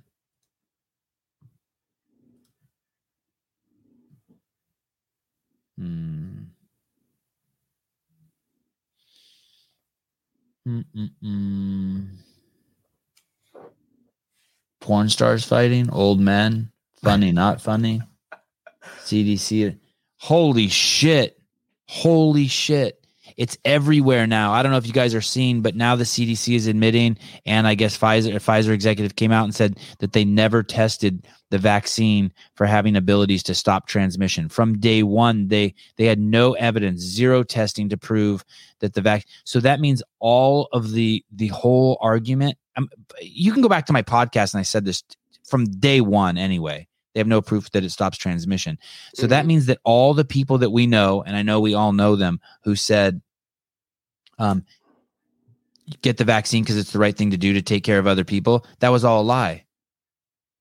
You getting the vaccine doesn't help anyone. It doesn't reduce transmission.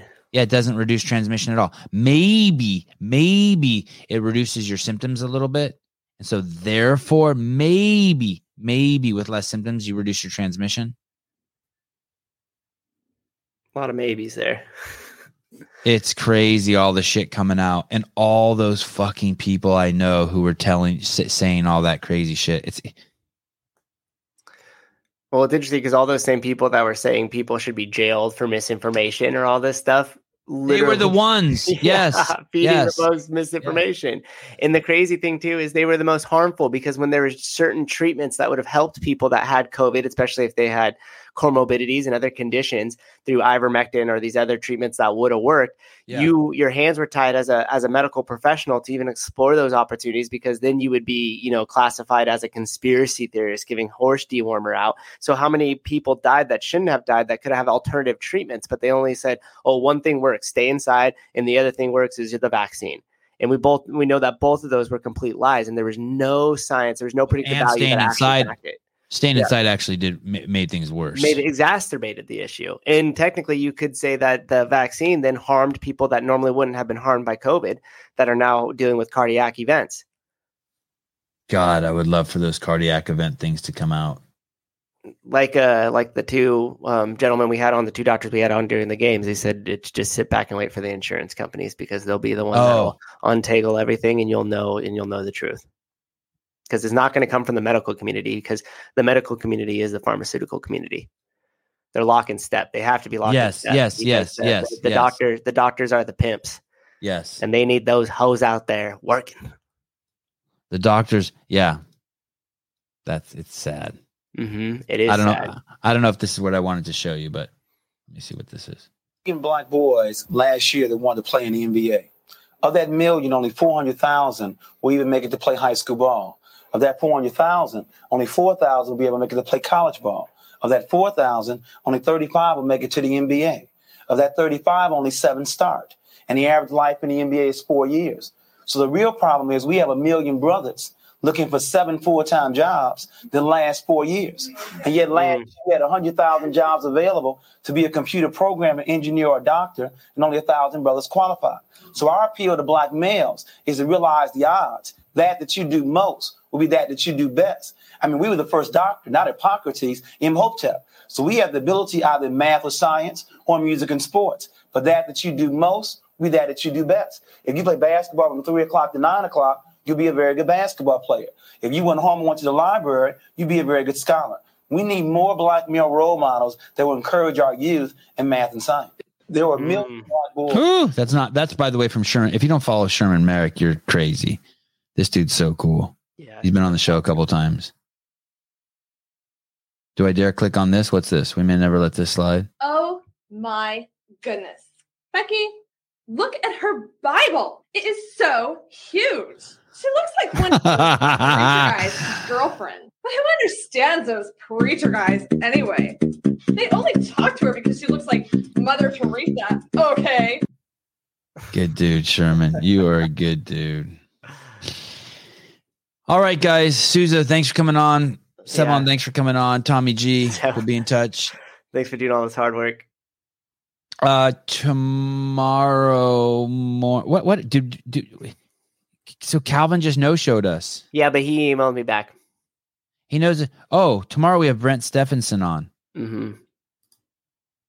I think that's the 2 times Ninja Warrior champion. And the real reason I got him on is someone told me he was a flat earther. And I kind of want to hear the flat earther. Like he thinks like the earth is flat, right? Yeah. Brett. Isn't it funny how everything in life, it just goes in continuous cycles? Like when we were learning about like the Dark Ages that came in and then they destroyed all the aqueducts, which therefore like set like hygiene back, centuries, and then ushered in like all the more like, the plague and stuff like that and all those diseases that come with the lack of hygiene. But it wasn't just focused right there in Rome, but after they destroyed that and they got rid of it and buried it, it just was like that for a long time everywhere else. It's like the same thing that's happening now. Like the more that we start getting away from the truth and getting away from reality, it just slows down progress for all of humankind. And it sets us back so far.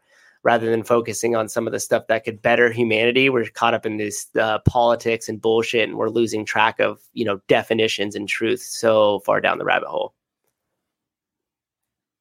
And it's a real disservice to humanity in total. Let's look at this. Speaking of which, let's look at this. Do you actually think that flat earthers believe we're on a disc out in space? Oh, okay, so you are misinformed. Well, if you didn't know, flat earthers don't believe in an edge, so nobody's going to be surfing or finding the edge of the earth anytime soon. Why assume that there's an edge to the flat earth when there's no edge to space? And if you've been misled to believe that we think that there's an edge to our level earth that we live on, no, dude, there's a shoreline, bro. Antarctica. And here's all the pictures for everyone that keeps asking, like, where's the picture of the shoreline? Where's the picture of the edge? This is as far as we can go out, okay, until they start shooting people. And do you think I'm joking? I am not joking at all.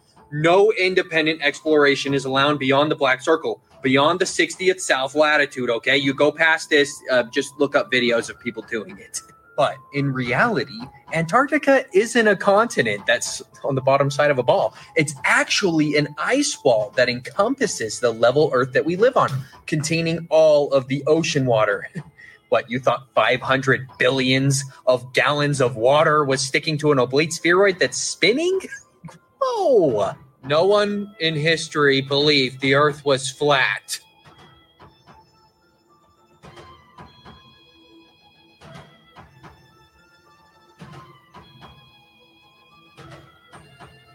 And you may say, well, then give me one proof that the Earth is flat. Come on, like, show me one proof. Like, I've seen curvature from a plane, man. Yeah. Notice here, 200, about 300 miles is 11 miles of curvature. 200, how much do you think 273 would be? Like around 9? Have a look at the current world record distance photograph. 273 miles away. That's 9.4 miles of missing curvature. And I can already hear all the heliosexuals in the comments. Dude, the Earth's not a parabola, bro. This was from Zetetic Astronomy, Samuel Rowbotham's book. He was a flat earther. This isn't even our curvature model. And what I'd say to that, every single curvature model is within feet, under 1,000 miles. And we were talking about 273. You know, now that I think about it, sea level is a great description, overall description of the Earth that we live on. Sea level, because all of the seas at the same level. You think sea level makes sense on a constantly curving ocean? No container, no level water, constantly curving. I don't know. It could look something more like this. But if you want more content like this popping up on your For You page and you're following, make sure you're following me. I'm here. not convinced. Check out my bio I'm not for my convinced. Linktree. It's got my podcast that we're coming out with. Wait. Do you actually think that we don't know flat how earthers high believe the we're guy on a was when he disc? took the picture to show the distance furthest? Do you know what I mean? Like if you, it looked like the guy took his picture from above sea level, that distance picture. And if you took your big picture above sea level, then you can see further beyond of the curvature. So that was a horrible example. That one was just easy to prove wrong. Well, let's see if there's one more. Yeah, well, because like even when you shoot a gun from that distance too, don't you have to almost angle it up to count for the bullet as it falls over the long period of time? So, yeah, but that's not. You'd have to do the same thing with the picture, right? You'd have to get up above it, so as it curves, you could see that far. Right. I don't know. Maybe And you could tell that the picture was Number from one. an elevated thing. Let's see. This blows the supposed giving curvature. Okay, here we go. One more. The horizon's metamorphosis. We globe earthers have had it wrong for thousands of years. There is no geometric horizon. And those crazy flat earthers were the only ones to figure it out. What is a horizon? It's actually a good question. Well, we globe supporters used to think that it was the point of the geometric Earth that began obstructing distant objects, like in this diagram, or in other words, the physical, visible, tangent point of the globe where the sky and the ground meet in the distance. But we globies were wrong. In order to defend the globe from these many flat Earth horizon issues, and what is commonly known as the Black Swan, we globe earthers have now discovered that there are multiple horizons on our globe, and the horizon morphs and flattens out when people actually try to film and test the shape of the Earth. Look at this video, for example. For this video, the cameraman BMLS B69 was at an elevation of 105 feet. There are 3 oil platforms he's filming. The closest one is at 10.9 miles. The second is at 21.9 miles. The third is at 26.4 miles. From that elevation, the horizon line could not be further than 12.5 miles. In other words, under the globe model, the horizon should appear in front of the second platform. And 58 feet of that second platform should be hidden behind the Earth's curvature. No, I'm not buying it. I'm not buying it. I don't think that math. I don't think that math is right. I don't think it works like that. But anyway, yeah, I need to explain to me more. But I do like the idea of us just being surrounded by ice, like Game of Thrones. I did. Yeah, I'm gonna have to look more on it because otherwise, I'll get tore up in the comments. Apparently, that's fine. I think it's okay Gravity to get tore and up. I love watching. I love watching these things. They're so dumb. It's entertaining. This has to do with projections and where you put the center of the ear of the Earth. Is a 45-pound plate flat or round? Oh, it's a good question. Depends on how you hold it. Yeah, I don't date insane people or narcissists. I don't know. I think it's kind of narcissists are kind of fun. I mean, we're all narcissists. You got to be just emotionally prepared. Winter is coming. You guys be nice tomorrow in the comments. We have to go into this with an open mind. His wife's beautiful. He's kind of a Ninja Warrior star. I don't understand. What's the optimal outcome here? Oh wow, what the fuck is this? Before a D&E abortion can. Oh man, I'm gonna have a blast on this guy's Instagram today. It's gonna be fun tomorrow. I like it's gonna be cool.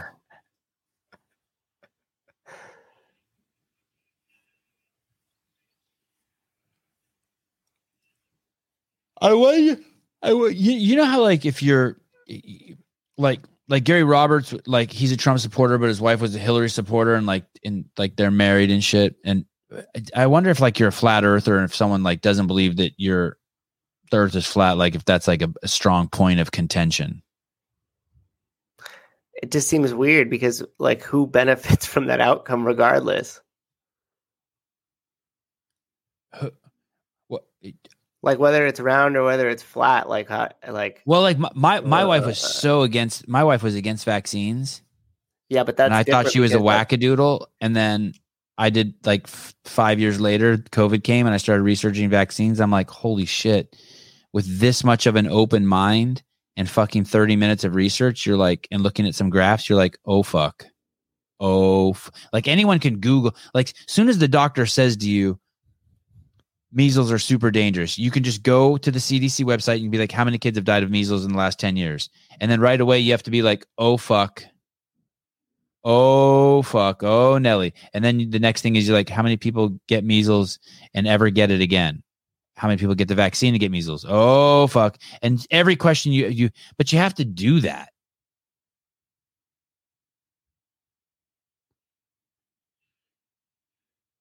But I wouldn't. I understand vaccines and kids, but like, I don't know if I would care if Haley thought the Earth was flat.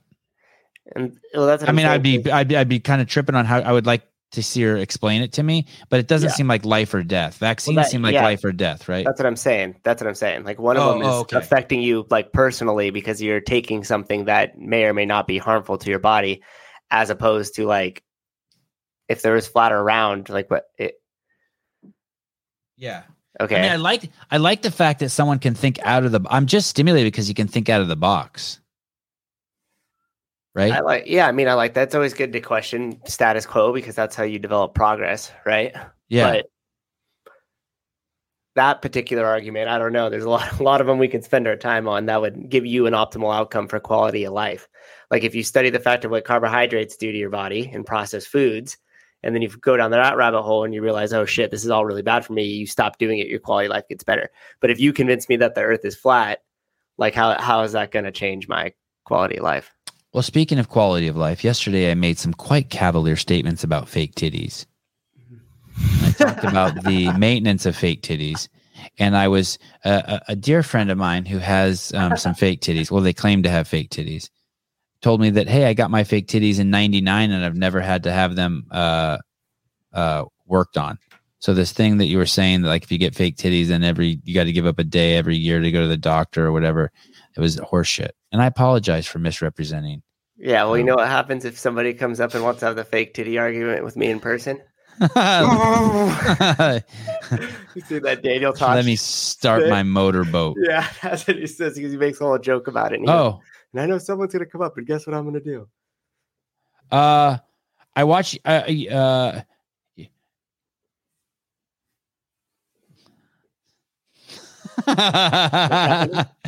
was just thinking about motorboating random fake titties. I watched you CrossFit Games show. I was the one who texted you. Okay. I do. So the Wheel WOD games are coming up in December. And could we get, you're on that text with Jediah Snelson? Yeah. I just saw another one come through. Did you see that one too? No. Kind of. Weird. Oh, yeah. I did see that. Should I read that one or is that going to throw me off? It's going to throw you off. Oh, no. Is it bad? No. They're not asking to have it pulled down, are they? Oh, no. Wow. Okay. Stand by. So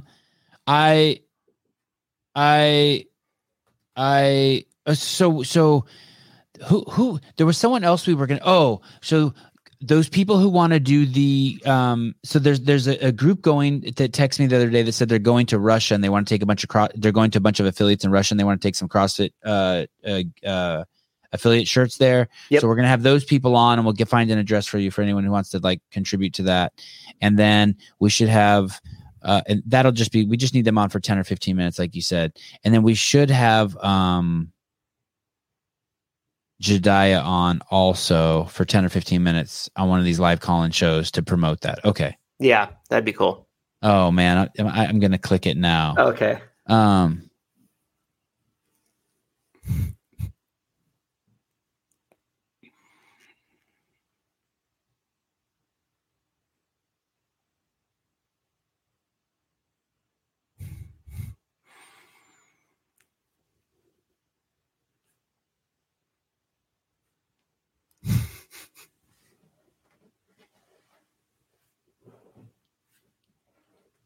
Wow. Right? This is a copy and paste.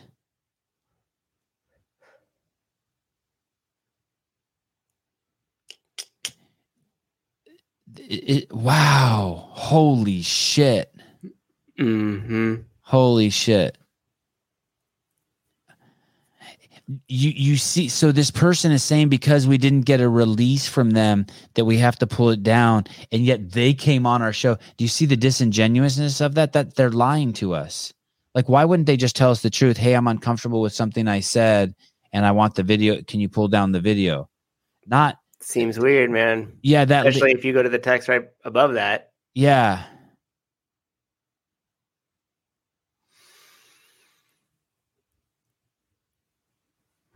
Wow, this is incredible. Wow. Yeah, everybody in the comments, you'll have no idea what this is.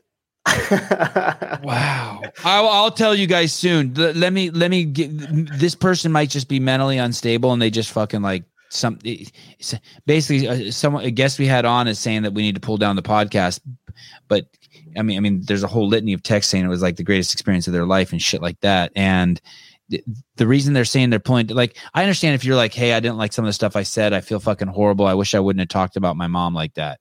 But this person is saying because they didn't sign a release, we have to pull it down. And that just pisses me off. Like, first of all, that's not true. Yeah, there's the explicit when you go on and you know it's live and you knew it was live and it's explicit. Like, I just don't like the dishonesty. But anyway, whatever. I don't give a fuck. Interesting. I guarantee you it's some woke shit. That means they're lying. That means they saw something else I did on my podcast and they somehow don't want to be affiliated with me. That's what that is. You know that, right? Most likely, yes. Yeah. Mason Mitchell, quick, hurry, record all the thumbnails and see which one comes up. I'll tell you guys the whole thing.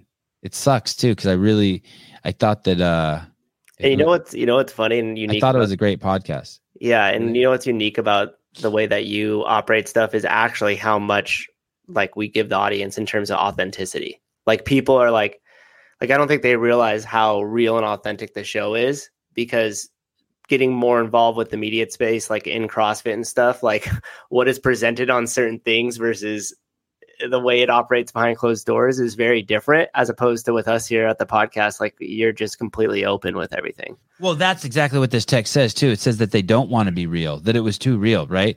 Yeah. Look at this last paragraph. And look at the threat in the last paragraph. Yeah. It's all about, this whole thing says that I was too real. Look at that last fucking sentence. I want to come in with a better game plan for future interviews. Like what? I would love to see someone come in and do an interview with me who has a fucking game plan. See what that fucking looks like.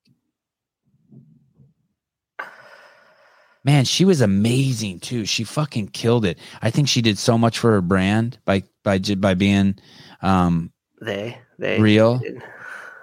It's too late. I fucked it up. Yeah. Okay.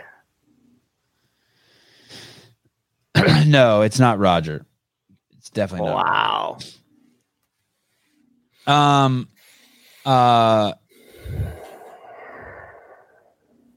Okay. Okay. Listen, settle down, everyone. Melissa, stay. Melissa, be a good girl. Go outside and get some sun. Everyone be good. Go get grounded. Take your shoes off. Take a little walk in the grass. What does that mean? What's gaslighting mean? Where is it? What's it? Someone wrote gaslighting. Where is that? Bring it up. It's like made to believe, like we all can kind of conspire against you to be like, no, you're the crazy one, but you're the one that's actually like, Oh, right. I always forget. And I think it had to do with like the turning down of actual gas lamps. Yeah, didn't they turned on the gas in the house, and then the wife starts to go crazy because then they kept the gas makes her saying, crazy. Yeah. No, and it was like, well, what are you talking about? We could all see and everything's fine, but like, yeah. Oh, okay. You're the crazy one. Like, did you ever like screw with a friend when you were younger and everybody like smokes weed, and then you're like, hey, everybody pretend that we could hear each other, but don't say any words, and we'll just pretend that Sevon went like somehow you can't hear anymore. You ever do shit like that? No, well, maybe to my kids. I cannot fucking believe this text. I know. How embarrassed? She's not embarrassed that she sent that to us.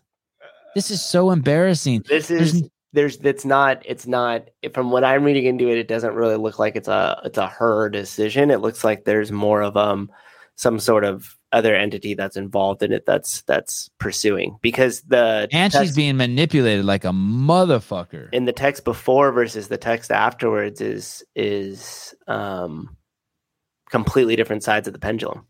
I will share the text eventually. I can't share it now. It's just not. I got to be cool. That's fucking weird, man. Andrew, what's up, dude? Taysom Hill is the man. Who's that?